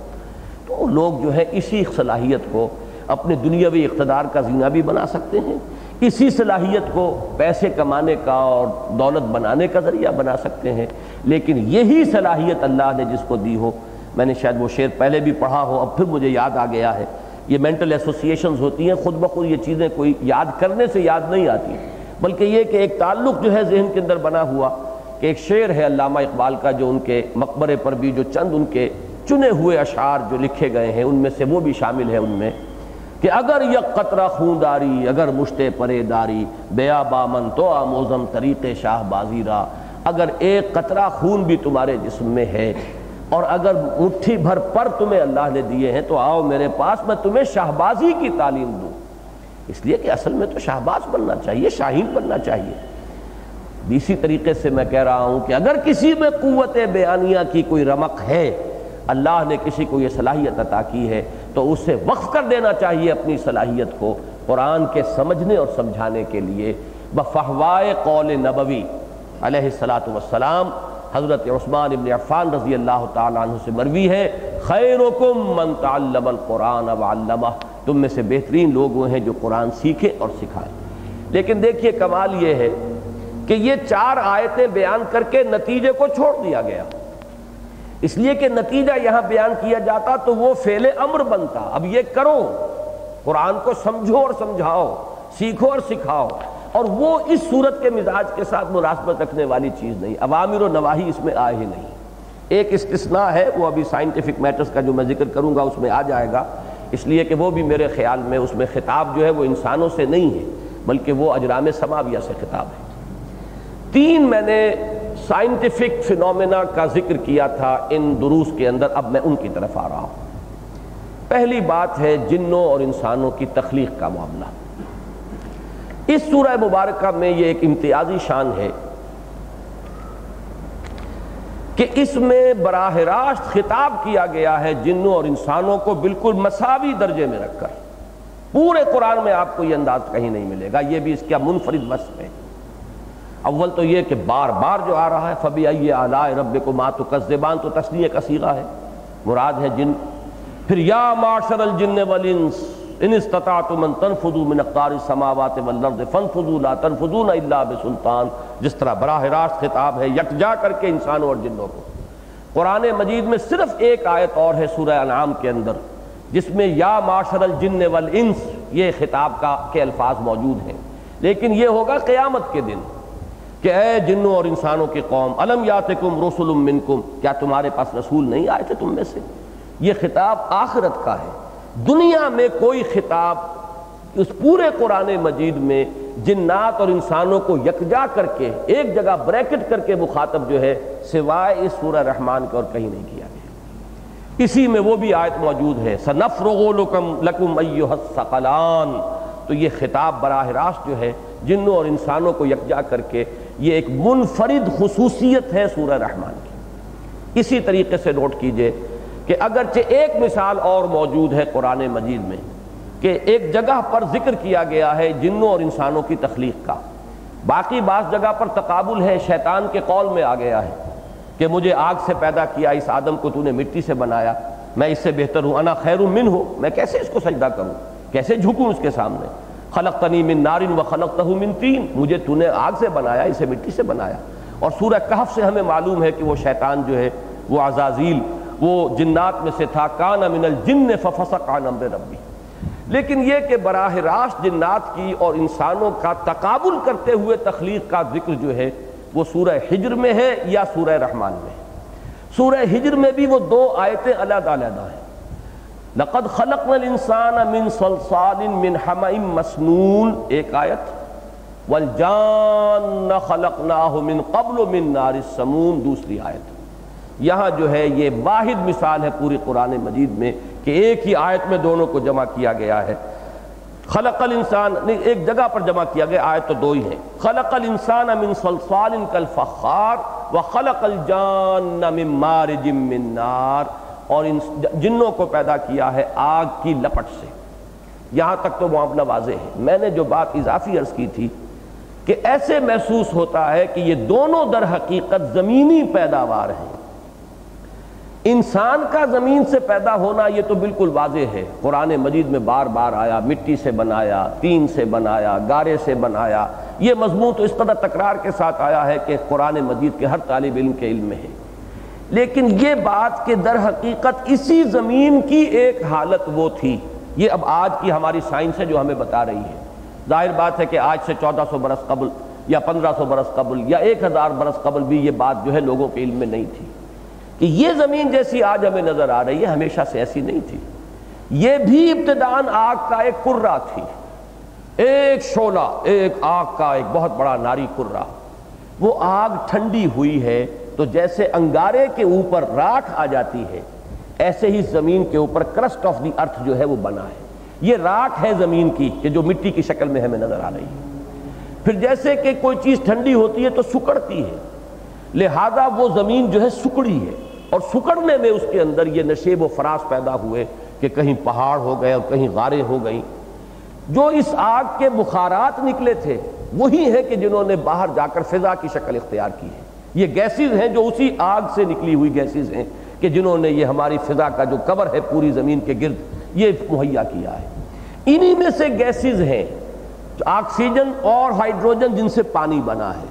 وہ پانی جو ہے سال ہا سال نہیں، ہزار ہا سال تک وہ پانی زمین کے اوپر برستا رہا ہے، وہی پانی ہے جس نے سمندروں کی شکل اختیار کی ہے۔ اب نوٹ کیجئے، یہ تو نظریہ ارتقاء نے بات بڑی تفصیل سے بیان کی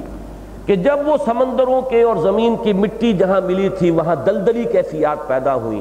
کبھی وہ پانی خشک ہو جاتا ہے، کبھی پھر وہاں پانی آ جاتا ہے، کبھی وہ کرسٹ بن جاتا ہے، پپڑی سی بن جاتی ہے جہاں دلدلیں ہوتی ہیں ان کے اوپر آپ نے دیکھا ہوگا۔ یہ جو وہاں کا تغیر و تبدل ہے اسی کے ذریعے سے وہاں حیاتیاتی جو ہے ارتقاء شروع ہوا ہے۔ یہ ہے کہ جو سائنس ہمیں بتا رہی ہے۔ قرآن مجید نے اس کو اس صراحت کے ساتھ کہیں بیان نہیں کیا ہے، لیکن کہیں وہ کہتا ہے تراب سے بنایا، مٹی سے بنایا، کہیں کہتا ہے تین سے بنایا، تین کہتے ہیں مٹی کو جب پانی میں گوندھ کر گارا بنا دیا جائے تو وہ تین ہے، کہیں وہ کہتا ہے تین لازب سے بنایا، گارا جب بہت عرصے تک پڑا رہے اس میں چپچپاہٹ پیدا ہو جائے، لہس پیدا ہو جائے تو یہ تین لازب ہے۔ پھر کہیں وہ کہتا ہے کہ حمیم مسنون، اس کے اندر ایک سڑھان پیدا ہو جاتی ہے، ایک بو اٹھتی ہے، ہم نے اس سے بنایا۔ یہ عام طور پر ہوا کرتا تھا، آج کے نوجوانوں کے لیے تو یہ اب یعنی ایسی بات ہے کہ جو ان کے مشاہدے میں کبھی نہیں رہی۔ ہم نے اپنے بچپن میں دیکھا ہے، کچے مکان ہوتے تھے، ان کو لیپنے کے لیے گارا تیار کیا جاتا تھا، وہ گارا تغاری بنا کر جو ہے مٹی اس میں ڈال دی گئی، پھر اس میں کوئی توڑی ڈالتے تھے، آرگینک میٹر، یہ توڑی ہے جو وہاں جب گلتی تھی تو اس سے اس کے اندر وہ لیس پیدا ہوتا تھا اس گارے کے اندر، اور ایک سڑان سی پیدا ہو جاتی تھی اس کے اندر، بدبو پیدا ہوتی تھی۔ یہ ہے من حمیم مسنون۔ پھر جب یہ خشک ہوتی تھی اور اس کے اندر پپڑیاں بنتی تھی تو یہ ہے صلصال من حمیم مسنون۔ یہ پپڑی اتنی خشک ہو جائے کہ بجنے لگے، وہ کھنکھنانے لگے تو وہ ہے صلصال کالفخار۔ اب آپ اندازہ کیجئے 6 یا 7 تعبیرات ہیں جو قرآن مجید نے دی، اور پورا کا پورا فلسفہ ارتقاء جہاں سے بیان کرتا ہے مدارج کو، وہ اس کے اندر فٹ بیٹھتا چلا جاتا ہے۔ قرآن مجید نے اس انداز میں بیان نہیں کیا، لیکن ان مدارج کا جو ہے اس کے ساتھ ایک کوریلیشن قائم ہوتا ہے۔ بہرحال جہاں تک ایک اینڈ ریزلٹ جسے ہم کہتے ہیں وہ مشترک ہے کہ مٹی سے بنا انسان، وہ کرسٹ آف دی ارتھ جو ہے اسی سے بنا ہے، بلکہ آدم کے لفظ کی یہی شرح کی جاتی ہے۔ ادیم کہتے ہیں چھلکے کو، تو ادیم الارض جو ہے زمین کا یہ چھلکا، کرسٹ آف دی ارتھ، اس سے آدم وجود میں آئے ہیں، اس لیے حضرت آدم کا نام جو ہے وہ آدم ہے۔ ادیم الارض سے ان کی تخلیق ہوئی۔ تحت ادیم السماء کے الفاظ ایک آتے ہیں، بڑی لرزا دینے والی ایک حدیث ہے۔ حضور نے کہیے کہ جو ہمارا آج کا ماحول ہے اس کو، یا اور اس سے بھی نامعلوم حالات اور خراب سے خراب تر کیا ہونے والے ہیں، لیکن حضور نے جو خبریں دی ہیں ان میں ایک حدیث بڑی لرزا دینے والی ہے کہ حضور نے فرمایا کہ وہ وقت آئے گا کہ مسلمانوں کی مسجدیں آباد ہوں گی، مساجدہم عامرۃ لیکن وہی خراب من الہدی، ہدایت سے خالی ہوگی، رسم ہوگی، ادا کی جا رہی ہوگی، اٹھک بیٹھک ہو رہی ہوگی، بڑے شاندار ٹائلیں لگی ہوئی ہوگی، مرمر سنگ مرمر ہوگا، سب کچھ ہوگا، ہدایت نہیں ہوگی۔ مساجدہم عامرۃ وہی خراب من الہدی۔ اور اس کے بعد کا ٹکڑا ہے جو اور زیادہ لرزا دینے والا، علماؤہم شر الناس تحت ادیم السماء، ان کے علماء جو ہیں آسمان کی اس چھلکے کے نیچے بدترین لوگ ہوں گے۔ من عندہم تخرج الفتنہ وفیہم تعود، انہی میں سے فتنہ نکلے گا، انہی میں لوٹ جائے گا۔ یعنی فتنے اٹھانے کے سوا انہیں کوئی کاروبار نہیں رہے گا، کوئی مصروفیت، لوگوں کو ہدایت کی طرف بلانا جو ہے ان کے سامنے نہیں رہے گا، فتنے اٹھانے، جھگڑے اٹھانے، لوگوں کو تقسیم کرنے، سر پھٹول کروانا، یہ ان کا پیشہ بن کر رہ جائے گا۔ من عندہم تخرج الفتنہ، فتنہ کون اٹھا سکتا ہے؟ ظاہر بات ہے کہ وہی اٹھائیں گے جن کی طرف لوگوں کا رجوع ہوتا ہے، جن کی طرف لوگ جو ہے وہ اپنی رہنمائی کے لیے دیکھتے ہیں۔ اگر ان کی نیتوں میں فطور آ گیا ہو، اگر وہ دنیا کے کتے بن گئے ہوں، تو ظاہر بات ہے کہ فتنے تو وہیں سے وجود میں آئیں گے۔ من عندہم تخرج الفتنہ وفیہم تعود۔ تو ادیم کے لفظ سے میرا ذہن جو اس حدیث کی طرف بھی منتقل ہوا، وہ بھی میں نے آپ کو سنا دی۔ تو میرے ذہن میں ثقلان کا لفظ جو آیا ہے، اس میں زمین کے 2 بوجھ، یہ زمین کا ذکر ہو رہا ہے اس قرآن مجید کے اندر۔ کل من علیہا فان، علیہا کی ضمیر بھی میرے نزدیک یہاں زمین کی طرف جا رہی ہے کہ یہ جو قیامت آئے گی، جس کو کہ ہم جانتے ہیں، جس کے بعد بعث بعد الموت ہے اور حشر نشر ہے، حساب کتاب ہے، وہ قیامت اس پوری کائنات کے منہدم ہونے کا نام نہیں ہے، بلکہ وہ یہ زمینی تخلیق جو ہے، یہ عالم ارضی، اس میں جو یہ 2 مخلوقات پیدا کیے گئے، ایک جنات اور ایک انسان، یہ در حقیقت ان کے جزا و سزا کا اور ان کے جو بھی یہ امتحانی وقفہ تھا اس دنیاوی زندگی کا، اس کے بعد ان کے کارنامہ حیات کا نتیجہ بیان کرنے کے لیے ہوگا۔ تو وہ ساری ہلاکت جو آئے گی وہ در حقیقت اسی زمین کی مخلوقات کے اوپر آئے گی۔ کل من علیہا فان ویبقى وجہ ربک ذو الجلال والاکرام، اور اسی میں فرمایا گیا سنفرغ لکم ایھا الثقلان، یہ دونوں بوجھ ہیں اس زمین کے، گویا کہ دونوں زمین ہی سے بنائے گئے ہیں، اگرچہ جنات اس دور میں بنائے گئے جبکہ زمین آگ کا ایک شعلہ تھی، اس شعلے کی لپٹ سے، نار السموم، شعلے کے بارے میں بھی میں بیان کر چکا ہوں، یہ فزکس کے بلکہ ابتدائی اسباق میں سے ہے کہ شعلہ جو ہے فلیم، اس کا بھی ایک حصہ تو وہ ہے لیومینس جو نظر آ رہا ہوتا ہے، جو وہ پیلے سے رنگ کا ایک شعلہ آپ کو نظر آ رہا ہے، آگ ہے، پیلے رنگ کی ہے، ایک وہ ہے اس کے گرد ہے اصل حصہ جہاں حرارت سب سے زیادہ ہوتی ہے، لیکن وہ انویزیبل حصہ ہے، وہ نظر نہیں آتا، وہ ہے اصل میں لپٹ جس کو کہا گیا ہے، یا نار السموم، جیسے کہ آگ اگر ہوا کے اندر آگ سرایت کیے ہوئے ہے، باد سرسر ہے، لو کے تھپیڑے آ رہے ہیں تو کوئی شے نظر نہیں آتی، حرارت ہے آگ اس ہوا کے اندر لیکن نظر نہیں آ رہی۔ اسی طریقے سے شعلے کا وہ حصہ جو انویزیبل ہے، اس لپٹ سے جنات کی تخلیق ہوئی ہے، اور وہ شعلہ بھی کوئی اور شعلہ نہیں بلکہ اسی زمین کا وہ دور جبکہ یہ ایک شعلے کی شکل میں تھی۔ یہی وجہ ہے کہ سورہ ہجر میں اس کو بیان کیا گیا ہے وَالْجَانَّ خَلَقْنَاهُ مِن قَبْلُ مِن نَارِ السُّمُومِ، انسان کی، آدم کی پیدائش اور تخلیق سے بہت پہلے جنات کی تخلیق کی گئی ہے لو کی لپٹ سے، یعنی یہ کہ جو اس کے اوپر زمین جب ایک شعلہ تھی، اس شعلے کے اوپر جو وہ اس کی لپٹ تھی، وہ انویزیبل حصہ اس کا، اس سے بنائے گئے۔ البتہ یہ ذہن میں رہے کہ جنات آگ سے بنائے گئے لیکن آگ نہیں ہے، جیسے ہم مٹی سے بنائے گئے لیکن اب مٹی نہیں ہے۔ ہمارا یہ پروٹوپلازم جسے ہم کہتے ہیں، یہ جو ہمارے جسم کا جو مادہ ہے، یہ مٹی نہیں ہے، اگرچہ اس کا مادہ تخلیق مٹی ہے۔ اسی طریقے سے ذہن میں اگر یہ تصور ہے کہ جن جو ہے وہ آگ ہے، نہیں،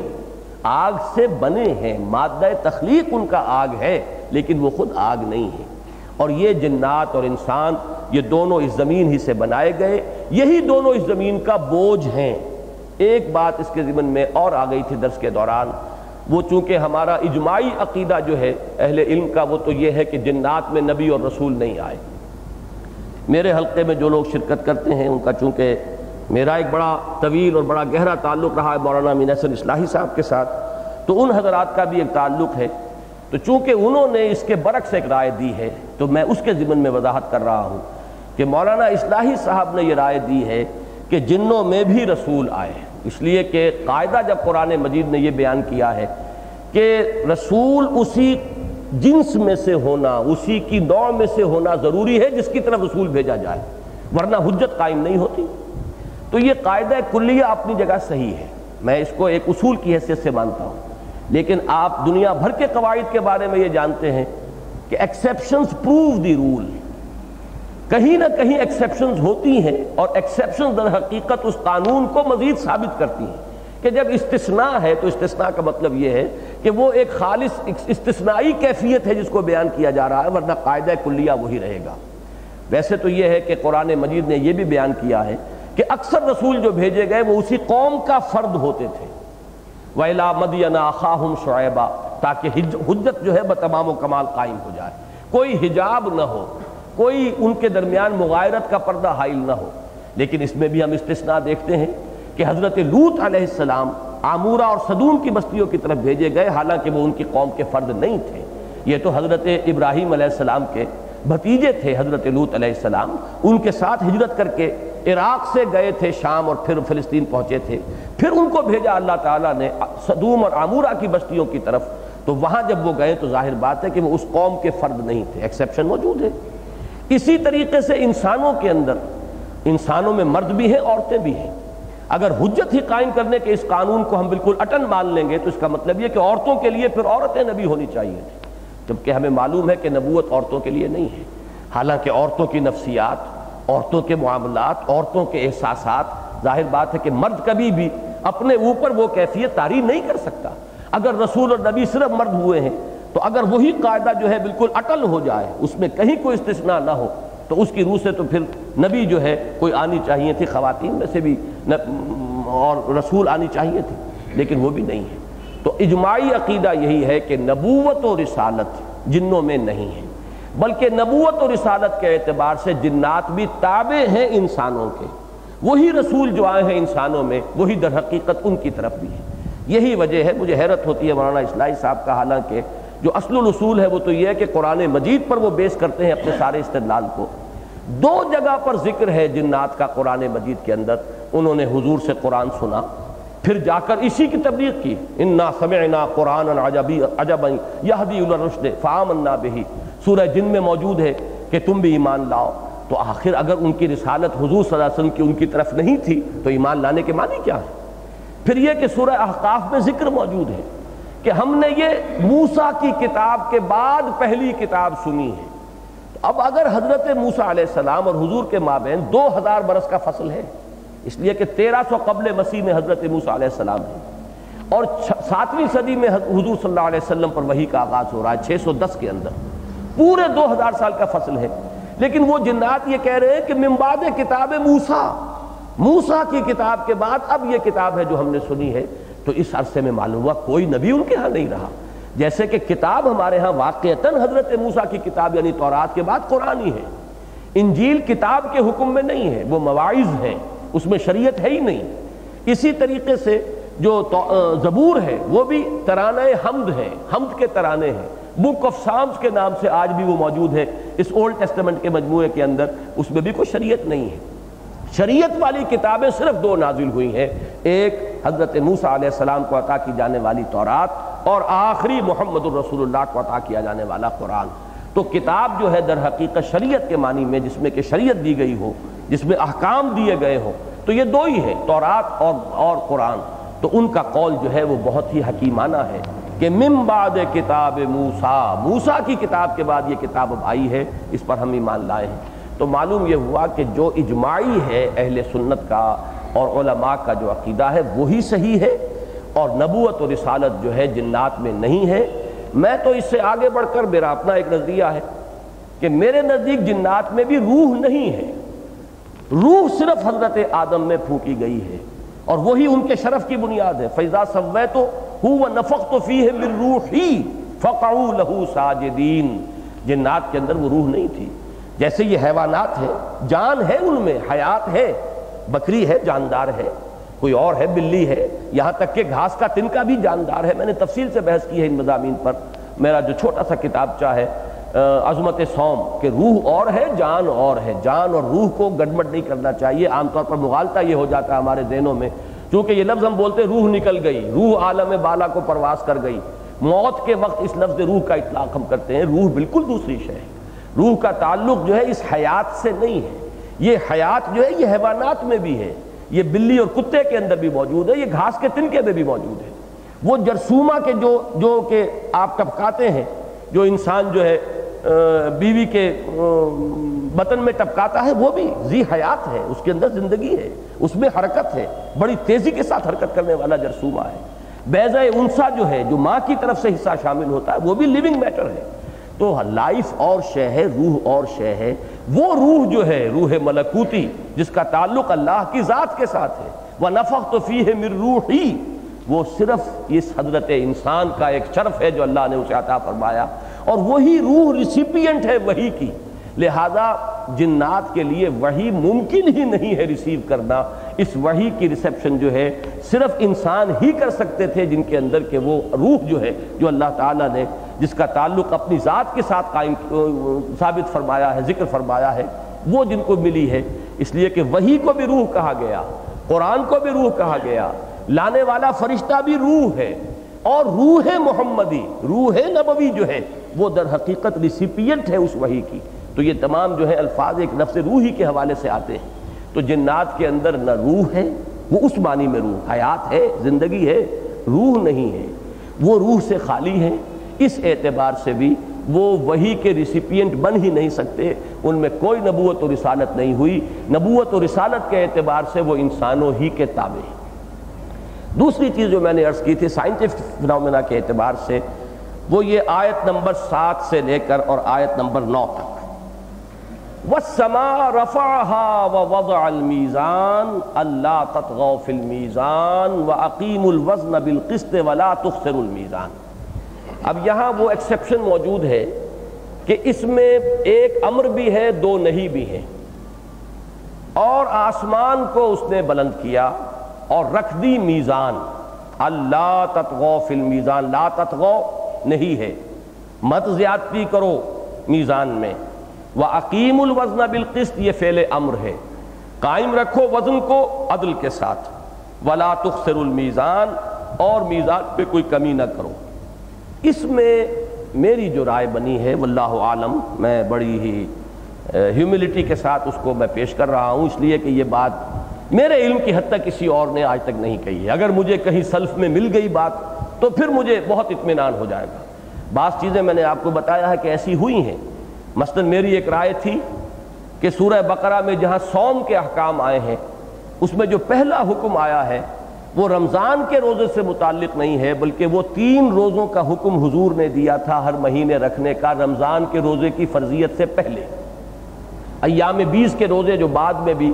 نفلی اور مسنون روزوں کی حیثیت سے باقی رہے ہیں، 13ویں 14ویں اور 15ویں تاریخ ہر مہینے کی حضور نے حکم دیا روزے رکھو، یہ اس سے متعلق ہے۔ اس کے بعد جب آیا ہے کہ یہ رمضان مبارک کا ذکر، شہر رمضان الذی انزل فیہ القرآن ھدی للناس وبینات من الھدی والفرقان فمن شہد منکم الشہر فلیصم، یہ ہے صوم رمضان کا حکم۔ اب یہ میرا ایک گمان تھا جو اللہ تعالیٰ نے مناسبت عطا فرمائی ہے نظم قرآن کے ساتھ، اس کے حوالے سے، لیکن مجھے کہیں اردو تفاسیر میں اس کا ذکر نہیں ملا تھا، لہذا میں گھبراتا تھا کہ میں یہ بات کیسے کہوں، اگر کہتا بھی تھا تو ڈرتے ڈرتے۔ اچانک ایک روز، یہ میرے زمانہ طالب علمی کی بات ہے، میڈیکل کالج کا اسٹوڈنٹ تھا میں، اس زمانے کی بات ہے کہ مجھے ایک رسالہ زندگی ہندوستان سے نکلتا ہے، جماعت اسلامی کا آفیشل آرگن، اس میں ایک مضمون ایک صاحب کا پڑھنے کو ملا جنہوں نے بڑے ناقدانہ انداز میں اور بڑے تحقیر کے انداز میں یہ بات بیان کی، مولانا انور شاہ کاشمیری رحمۃ اللہ علیہ کی رائے کی نفی کرتے ہوئے کہ انہوں نے کیسی ہلکی بات کہہ دی ہے کہ یہ پہلا حکم جو ہے روزے کا، یہ رمضان کا حکم رمضان کے روزے سے متعلق نہیں ہے، بلکہ یہ تو متعلق ہے وہ جو 3 روزوں کا حکم دیا گیا تھا شروع میں۔ اب انہوں نے تو ان کی نفی کی تھی اور بڑے استحقار کے انداز میں اور تردید کرتے ہوئے بات کہی تھی، لیکن مجھے اطمینان کا سانس نصیب ہوا کہ اگر جو رائے میری بنی، اگر وہی رائے انور شاہ کاشمیری رحمۃ اللہ علیہ کی ہے، تو پھر اب مجھے کوئی وہ بے چینی نہیں رہی، گھبراہٹ نہیں رہی، متفق گردید رائے بو علی برائے من۔ بعد میں نے جب تفسیر امام رازی پڑھی ہے، تفسیر کبیر، تو حیران رہ گیا میں کہ اس میں تو یہ قول سلف سے منقول چلا آ رہا ہے، لیکن ہوتا یہ ہے کہ ہر دور میں اب ہمارے جو اردو مفسرین ہیں ایک خاص ماحول کے اندر ان کی سوچ پروان چڑھی ہے، ایک خاص قسم کے اثرات فضا کے اندر موجود ہیں،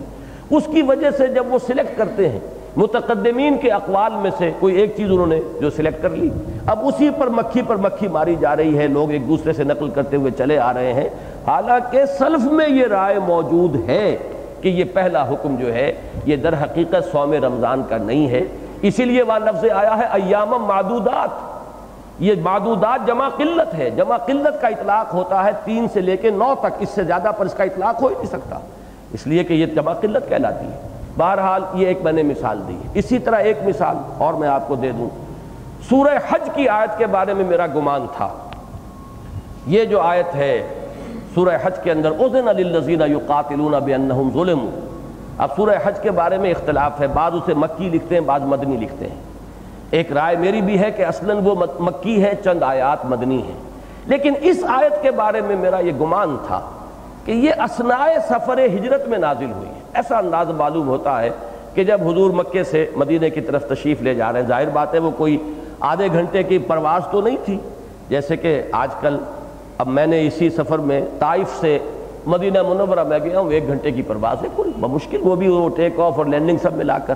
لیکن حضور نے جب یہ سفر کیا ہوگا، اس وقت مستحضر نہیں ہے سیرت کا یہ بات میرے ذہن میں سمجھتا ہوں کہ 8-10 دن تو لگے ہی ہوں گے کم سے کم، اس اثناء میں بھی تو وہی نازل ہوئی نا، تو وہ جو انداز ہے وہاں پر الذین ان مکناہم فی الارض اقاموا الصلاۃ وآتوا الزکاۃ وامروا بالمعروف ونہوا عن المنکر، مجھے ایسے محسوس ہوا کہ جیسے یہ حضور صلی اللہ علیہ وسلم کو مینیفیسٹو دیا جا رہا ہے کہ اب آپ جا رہے ہیں مدینے میں، آپ کا داخلہ ایک حاکم کی حیثیت سے ہوگا، صاحب اختیار۔ مکے والا دور اب گزر گیا جبکہ مسلمان کمزور تھے، دبے ہوئے تھے، کفر کا غلبہ تھا، اب تو بے تاج بادشاہ کی حیثیت سے آپ کا وہاں داخلہ ہوگا۔ الذین ان مکناہم فی الارض، اب آپ کو کیا کام وہاں جاتے ہی کرنے ہیں، اقاموا الصلاۃ وآتوا الزکاۃ وامروا بالمعروف ونہوا عن المنکر، یہ مینیفیسٹو ہے جو محمد رسول اللہ کو دیا جا رہا ہے، اور محسوس ایسا ہوتا ہے کہ ان آیات کے نزول کا کوئی موقع مکے میں تو بنتا ہی نہیں، اس لیے کہ ابھی وہ حالات ہی نہیں تھے کہ وہ تمکن ہو اور وہاں پر یہ احکام اس طریقے سے تنفیذ کیے جا سکیں، اور مدینے میں جانے سے پہلے یہ بات آ جانی چاہیے۔ تو میرا گمان تھا، بعد میں مجھے اطمینان ہوا کہ حضرت عبداللہ ابن عباس رضی اللہ تعالی عنہما کا یہ اثر موجود ہے کہ یہ آیات اثناء سفر ہجرت میں نازل ہوئی، تو اس سے ایک اطمینان ہو جاتا ہے۔ اسی طرح میں عرض کر رہا ہوں، چونکہ اب اتنا وقت میرے پاس نہیں ہے کہ میں ان تفاسیر کو کھنگالوں، ہو سکتا ہے یہ بات پہلے بھی کسی نے کہی ہو، لیکن اس وقت تک چونکہ میرے علم میں نہیں ہے اور میں یہ بات اپنی ایک منفرد رائے کی حیثیت سے پیش کر رہا ہوں، لہذا عرض کر رہا ہوں کہ بہت ڈرتے ڈرتے پیش کر رہا ہوں، پوری ہیوملٹی کے ساتھ پیش کر رہا ہوں، اللہ کرے کہ مجھے کہیں سے اصل میں سے بھی اس کی تائید مل جائے، ورنہ یہ کہ اگر میری رائے یہ غلط ہے تو کوئی میری اس غلطی کو مجھ پر واضح کر دیں اور مجھے اس پھر رجوع کرنے میں قطعاً کوئی بات نہیں ہوگا۔ لیکن اس سورہ مبارکہ کا مزاج جو میں نے سمجھا، اس میں سیاق و سباق کا جو تعلق قائم ہوتا ہے، اس کی روح سے میرے نزدیک یہاں جو خطاب ہے انسانوں سے نہیں ہے، یہ میزان دنیاوی نہیں ہے جس میں کہ تولا جاتا ہے۔ امام راضی نے بھی میری ایک مشکل آسان کی ہے،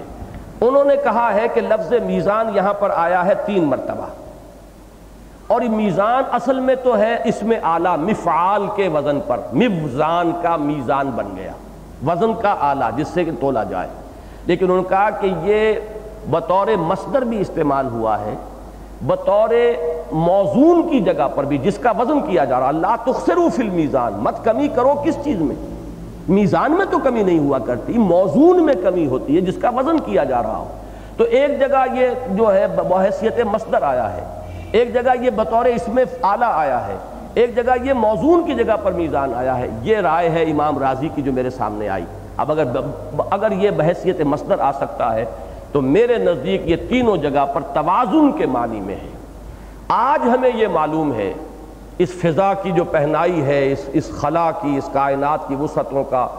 اب بھی ہمیں صحیح اندازہ نہیں ہے، لیکن جتنا آج ہے اتنا آج سے 200 برس پہلے بھی نہیں تھا۔ آج ہمیں معلوم ہے کروڑ ارب کرے اس فضا کے اندر، اس خلا کے اندر تیر رہے ہیں، ٹکراتے نہیں ہیں آپس میں،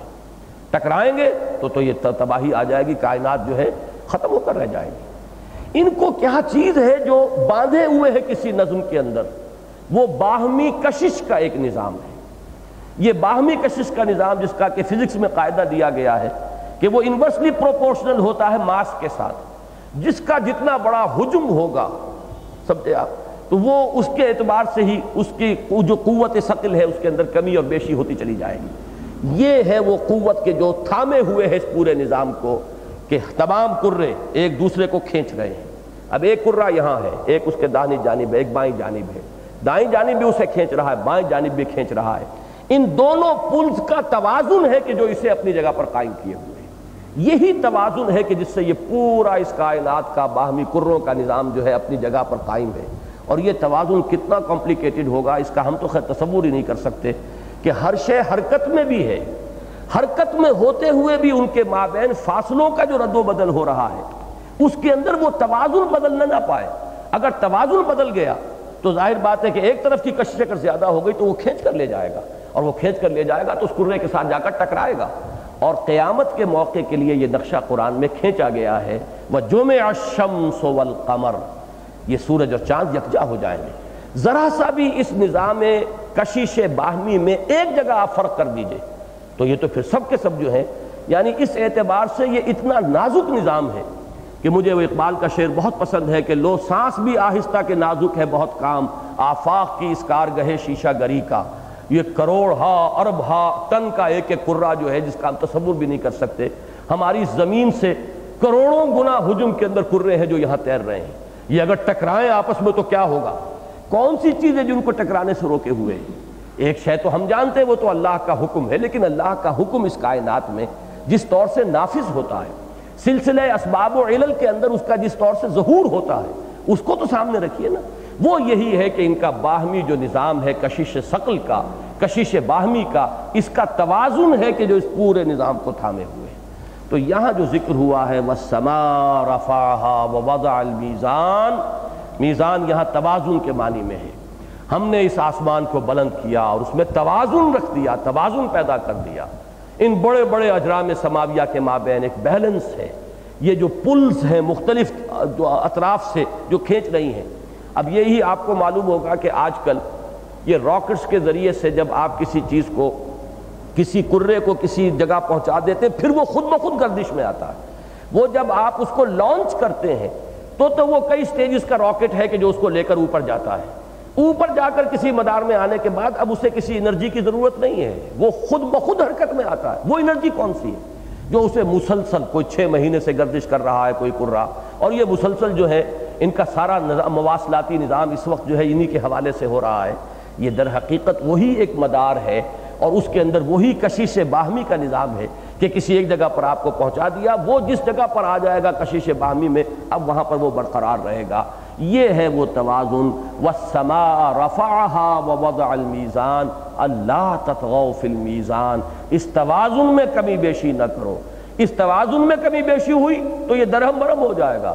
آفاق کی اس کارگاہ شیشہ گری کے اندر ایک بھونچال آ جائے گا، تصادم ہوں گے اور یہ کائنات کا یہ پورا نظام ختم ہو جائے گا۔ وَأَقِيمُوا الْوَزْنَ بِالْقِسْطِ وَلَا تُخْسِرُوا الْمِيزَانَ، اور اس توازن کو قائم رکھو پورے عدل اور انصاف کے ساتھ، اور میزان میں کوئی کمی نہ کرو۔ اگرچہ ان آیات کا ایک نتیجہ نکلتا ہے، وہ ہے اس کی کرولری، وہ یہ ہے کہ جیسے آفاق کے اندر یہ توازن اور عدل اور قسط ہے، ایسے ہی انسانی دنیا کے اندر بھی، معاملات انسانیہ کے اندر بھی، سماجی اور تمدنی اور معاشی نظام کے اندر بھی ایک توازن ہونا چاہیے۔ وہ میزان بھی ہے جو اللہ نے عطا کی ہے، لیکن وہ اسی گروپ کی مدنی صورت جب شروع ہوگی، ابھی تو ہم یہ اس آخری جوڑے کی پہلی صورت ہم نے ختم کی ہے، ابھی سورہ واقعہ پڑھنی ہے، پھر مدنی سلسلہ شروع ہو جائے گا۔ سورہ حدید میں وہ آیت آ گئی ہے، لَقَدْ أَرْسَلْنَا رُسُلَنَا بِالْبَيِّنَاتِ وَأَنزَلْنَا مَعَهُمُ الْكِتَابَ وَالْمِيزَانَ لِيَقُومَ النَّاسُ بِالْقِسْطِ۔ وہ آیت جو ہے وہ اس مفہوم کو ادا کر رہی ہے، لیکن یہاں در حقیقت وہ آفاقی اور کائناتی، یا جس کو یونیورسل کہیں یا کاسمک کہیں، کاسمک بیلنس جو اس کائنات کے اندر اللہ نے قائم کیا ہے، یہاں وہ مراد ہے، نہ کہ یہ ترازو کے جس سے ہم تولتے ہیں، وہ ترازو جو ہے اس کا ذکر آئے گا سورہ حدید کے اندر۔ یہ میری ایک رائے ہے، واللہ اعلم۔ میرے نزدیک چونکہ یہ اب سلسلہ بیان یہ ہے کہ وَالسَّمَاءَ رَفَعَهَا وَوَضَعَ الْمِيزَانَ اللہ تطغوا فی المیزان وَأَقِیمُوا الْوَزْنَ بِالْقِسْطِ وَلَا تُخْسِرُوا الْمِيزَانَ، اس کے بعد بات شروع ہوئی ہے وَالْأَرْضَ وَضَعَهَا لِلْأَنَامِ، یہ آسمان سے زمین کی طرف نزول ہو رہا ہے مضمون کا، اور یہ زمین ہم نے بنائی ہے کہ جو لوگوں کے لیے ہے، اب مخلوق کے لیے ہے، اس میں ہم نے پھل بنائے، اور نخل ہے، کھجوریں ہیں اور خوشوں والی، اور اناج ہے بھس والا، اور رنگا رنگ کے پھول ہیں۔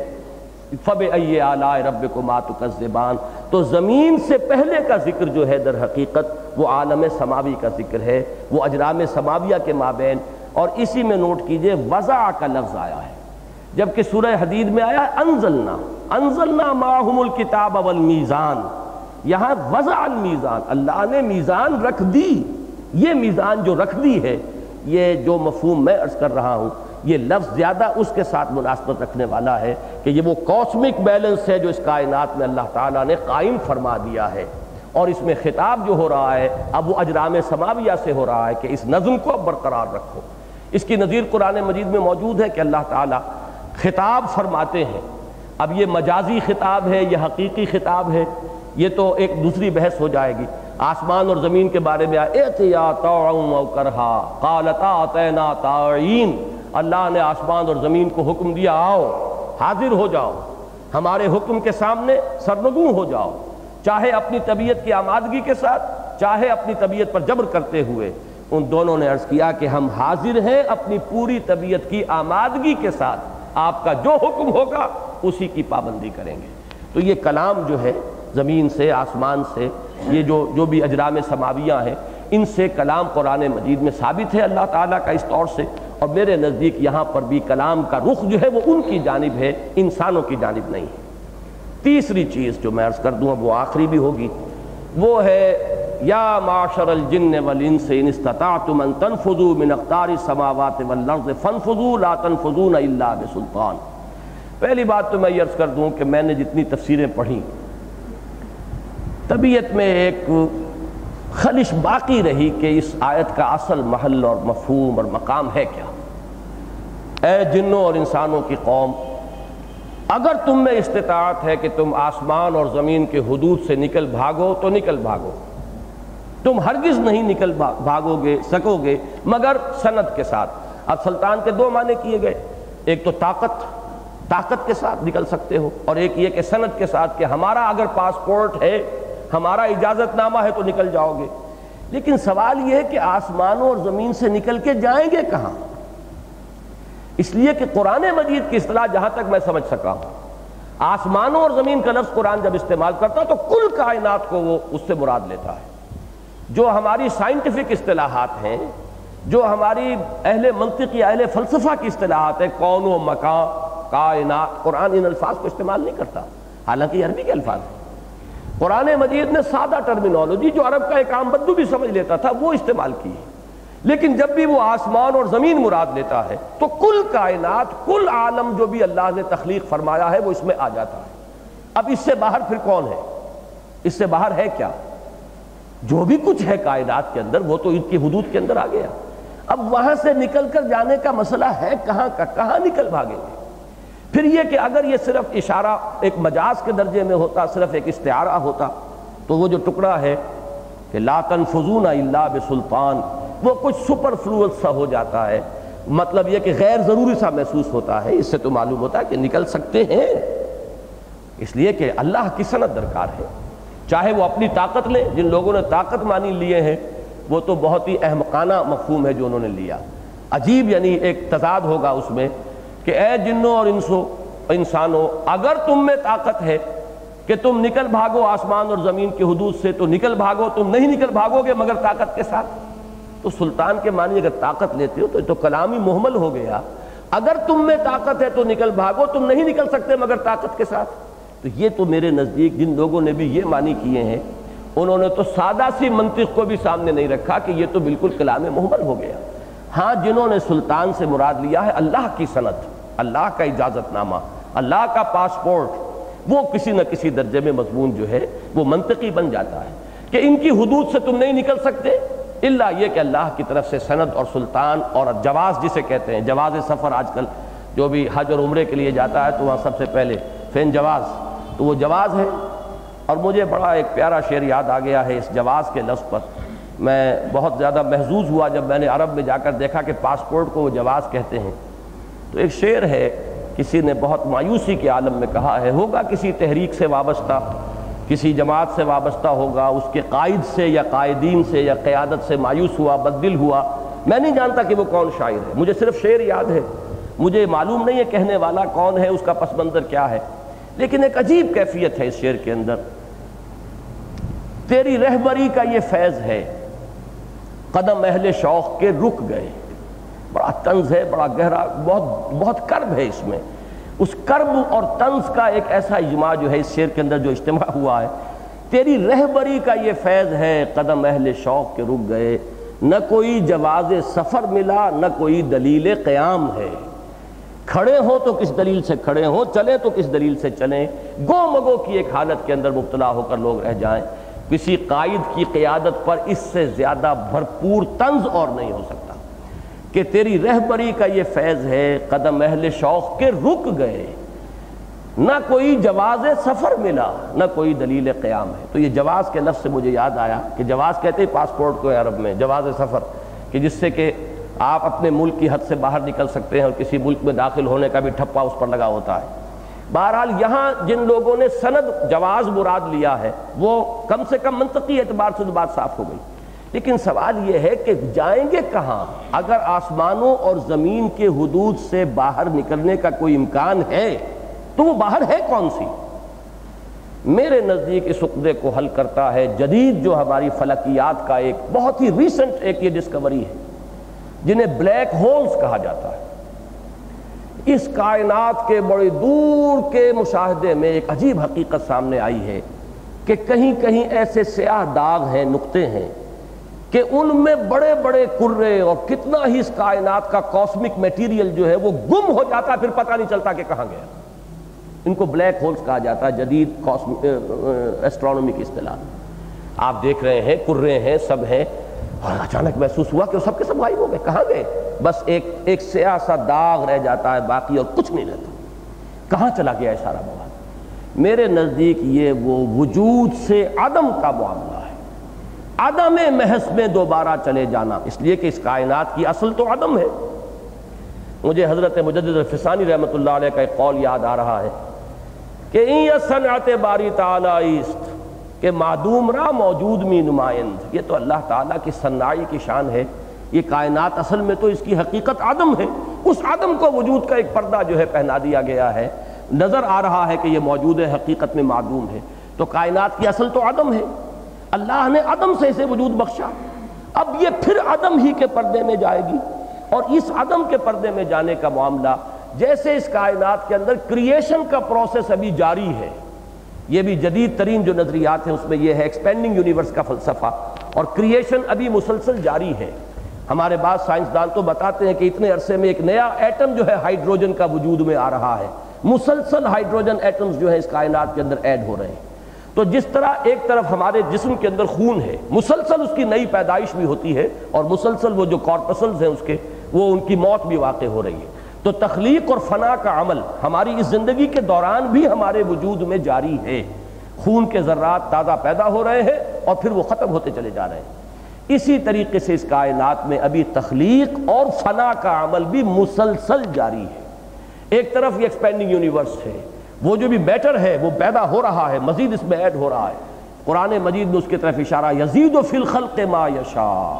اللہ تعالیٰ خلق میں اضافہ کرتا رہتا ہے جو چاہتا ہے، اس کی ابھی خلاقی ختم نہیں ہوئی۔ اقبال نے اس کو اس طرح بیان کیا ہے کہ یہ کائنات ابھی ناتمام ہے، شاید کہ آ رہی ہے دمادم صدائے کن فیکون۔ یہ صدائے کن فیکون ہر شخص تو نہیں سن سکتا، لیکن یہ کہ کسی کا اگر شعور جو ہے بہت حساس ہے تو شاید وہ اس کی آواز بھی سنتا ہو۔ جیسے حضرت علی رضی اللہ تعالیٰ عنہ کا قول ہے کہ وہ عہد الست بربکم قالوا بلا، مجھے یاد ہے، مجھے اب بھی یاد ہے کہ وہ عہد ہم کر کے آئے تھے۔ اب ہر شخص کو تو یاد نہیں ہے، ان کا کوئی خاص معاملہ ہے کہ انہیں یاد ہے۔ بہرحال اس کائنات میں کریشن اور ڈسٹرکشن کا عمل مسلسل جاری ہے۔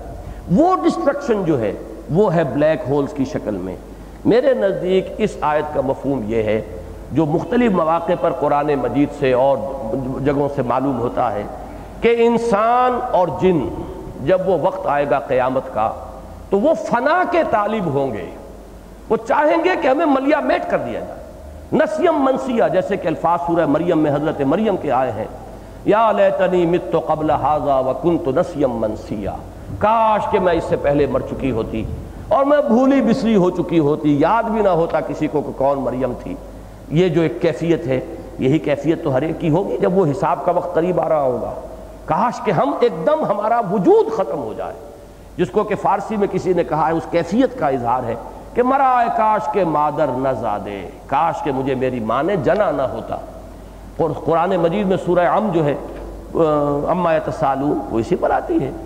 یا لیتنی کنت ترابا، ہائے کاش کہ میں مٹی ہوتا۔ یہ آج جو محاسبہ ہے جس کو فیس کرنا پڑ رہا ہے، کاش کہ اس کا مرحلہ نہ آتا۔ یہی کیفیت حضرت ابو بکر رضی اللہ تعالیٰ عنہ کے اس قول میں ہے کہ کاش میں چہچہاتی ہوئی چڑیا ہوتا جس سے کوئی حساب کتاب نہیں، کاش میں گھاس کا ایک تنکا ہوتا جو جلا دیا جاتا ہے، ختم ہو جاتا ہے، پھر اس سے کوئی حساب کتاب نہیں۔ تو جن اور انس یہ چاہیں گے کہ کاش ہمیں معدوم کر دیا جائے، ہمارا وجود ختم ہو جائے، یہ شرف وجود جو ہمیں عطا ہوا ہے، یہ خلعت وجود جس سے ہم نوازے گئے ہیں، کاش کہ یہ ہم سے لے لی جائے۔ اسی کو قرآن مجید میں غالباً سورہ فرقان میں کہا گیا ہے وَدَعَوْا هُنَالِكَ ثُبُورًا، اب وہ موت مانگیں گے اور کہا جائے گا اب ایک موت نہ مانگو، اب لاکھوں موتیں مانگو، اب ایک موت سے کام نہیں چلے گا، اب تو اس جہنم کے اندر ہر آن مرو گے اور پھر جیو گے اور مرو گے اور پھر جیو گے، اور وہ موت نہیں آئے گی، وہ موت چاہیں گے اور وہ موت آئے گی نہیں۔ یہ ہے اصل میں نقشہ کہ انسان چاہیں گے اور جنات چاہیں گے کہ ہم معدوم کر دیے جائیں، ہمیں ختم کر دیا جائے، لیکن یہ کہ نہیں، البتہ اللہ کا حکم جب ہوگا جس کے لیے ہوگا، وہ سند جس کو اللہ تعالیٰ عطا فرما دے کہ اس کا وجود ختم ہو جائے اور وہ عدم کے پردے میں گم ہو کر رہ جائیں، وہ بلیک ہول میں داخل ہو اور پھر ان کا وجود نہ رہے۔ جہنم میں داخل ہو کر تو وجود رہے گا، ایک کھال جل جائے گی تو دوسری کھال دے دی جائے گی، وہ جھلس جائے گی تو تیسری کھال دے دی جائے گی، تاکہ وہ سوزش اور جلن وہ مسلسل محسوس ہوتی رہے۔ وہ جو معدوم محض ہو جانے کی خواہش ہے، یہ آیت میرے نزدیک واللہ عالم پھر عرض کر رہا ہوں کہ یہ بلیک ہول کا کانسیپٹ جو ہے یہ بھی ظاہر بات ہے کہ بہت ریسنٹ ہے، میں پھر یقین کے ساتھ نہیں کہہ رہا، ایک ذہنی انتقال ذہنی ہے کہ میرا ذہن ادھر منتقل ہوا ہے اور میں نے اسے آپ حضرات کے سامنے رکھ دیا ہے۔ اہل علم کے لیے یہ غور و فکر کا مادہ ہوگا۔ اس میں یہ ڈھونڈنا، جیسا کہ میں نے تمہید میں کہا تھا کہ پہلے کسی نے یہ بات کہی ہے یا نہیں کہی ہے، تو یہ لا حاصل بات ہوگی، اس لیے کہ ظاہر بات ہے کہ بلیک ہولز کا کوئی کانسیپٹ ہی اس سے پہلے موجود نہیں تھا، کائنات کا ہمارا مشاہدہ ہی ابھی اتنی وسعت میں نہیں تھا، یہ مسلسل کریشن اور مسلسل ڈسٹرکشن کا یہ تصور جو ہے وہ ہمارے سامنے موجود نہیں تھا۔ لہذا یا معشر الجن والانس ان استطعتم ان تنفذوا من اقطار السماوات والارض فانفذوا لا تنفذون الا بسلطان، میرے نزدیک اس سے مراد آسمانوں اور زمین کی سرحدوں سے باہر نکل جانے کا مطلب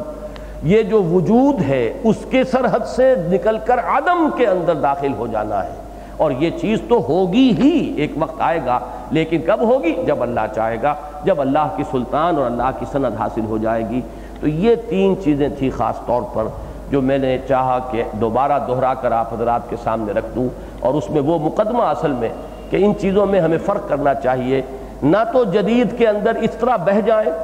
کہ جو شریعت کا عملی پہلو ہے اس کو بھی ہم موم کی ناک بنا دیں، جدھر چاہیں مروڑ دیں اور جدھر چاہیں اسے بھی لے جائیں اپنی خواہشات کے پیچھے، وہ عملی حصہ جو ہے وہ تو قائم اور دائم رہے۔ اس میں تو ہمارا اصول ہونا چاہیے کہ پیچھے کی طرف چلو، دوڑ پیچھے کی طرف ہے گردش ایام تو، اور یہ یہاں تک کہ ہم پہنچ جائیں ما انا علیہ واصحابی، جو حضور کا اور صحابہ کا طرز عمل ہے، جتنا بھی ہم قریب ہو سکیں قریب سے قریب تر، ادن و دونک اور قریب ہو جاؤ، وہ ہونا چاہیے عمل کے معاملے میں۔ باقی یہ علمی معاملات، فکر اور حکمت کے معاملات، اور خاص طور پر جہاں سائنٹیفک فنومینا کا معاملہ آتا ہو اس کے ضمن میں ہمیں آگے سے آگے جانا چاہیے، اور جتنی بھی جدید معلومات، خاص طور پر ثابت شدہ سائنسی حقائق جتنے بھی سامنے آ چکے ہیں، اور نظریات میں بھی جو چیز قرآن مجید کے بیان سے زیادہ مطابقت رکھتی ہو، قریبی مطابقت رکھتی ہو، ہمیں اس کو قرآن مجید کی اس تشریح میں اور تفہیم کے معاملے میں ان کو انکارپوریٹ کرنا چاہیے۔ اقول قولی ھذا واستغفر اللہ لی ولکم ولسائر المسلمین والمسلمات۔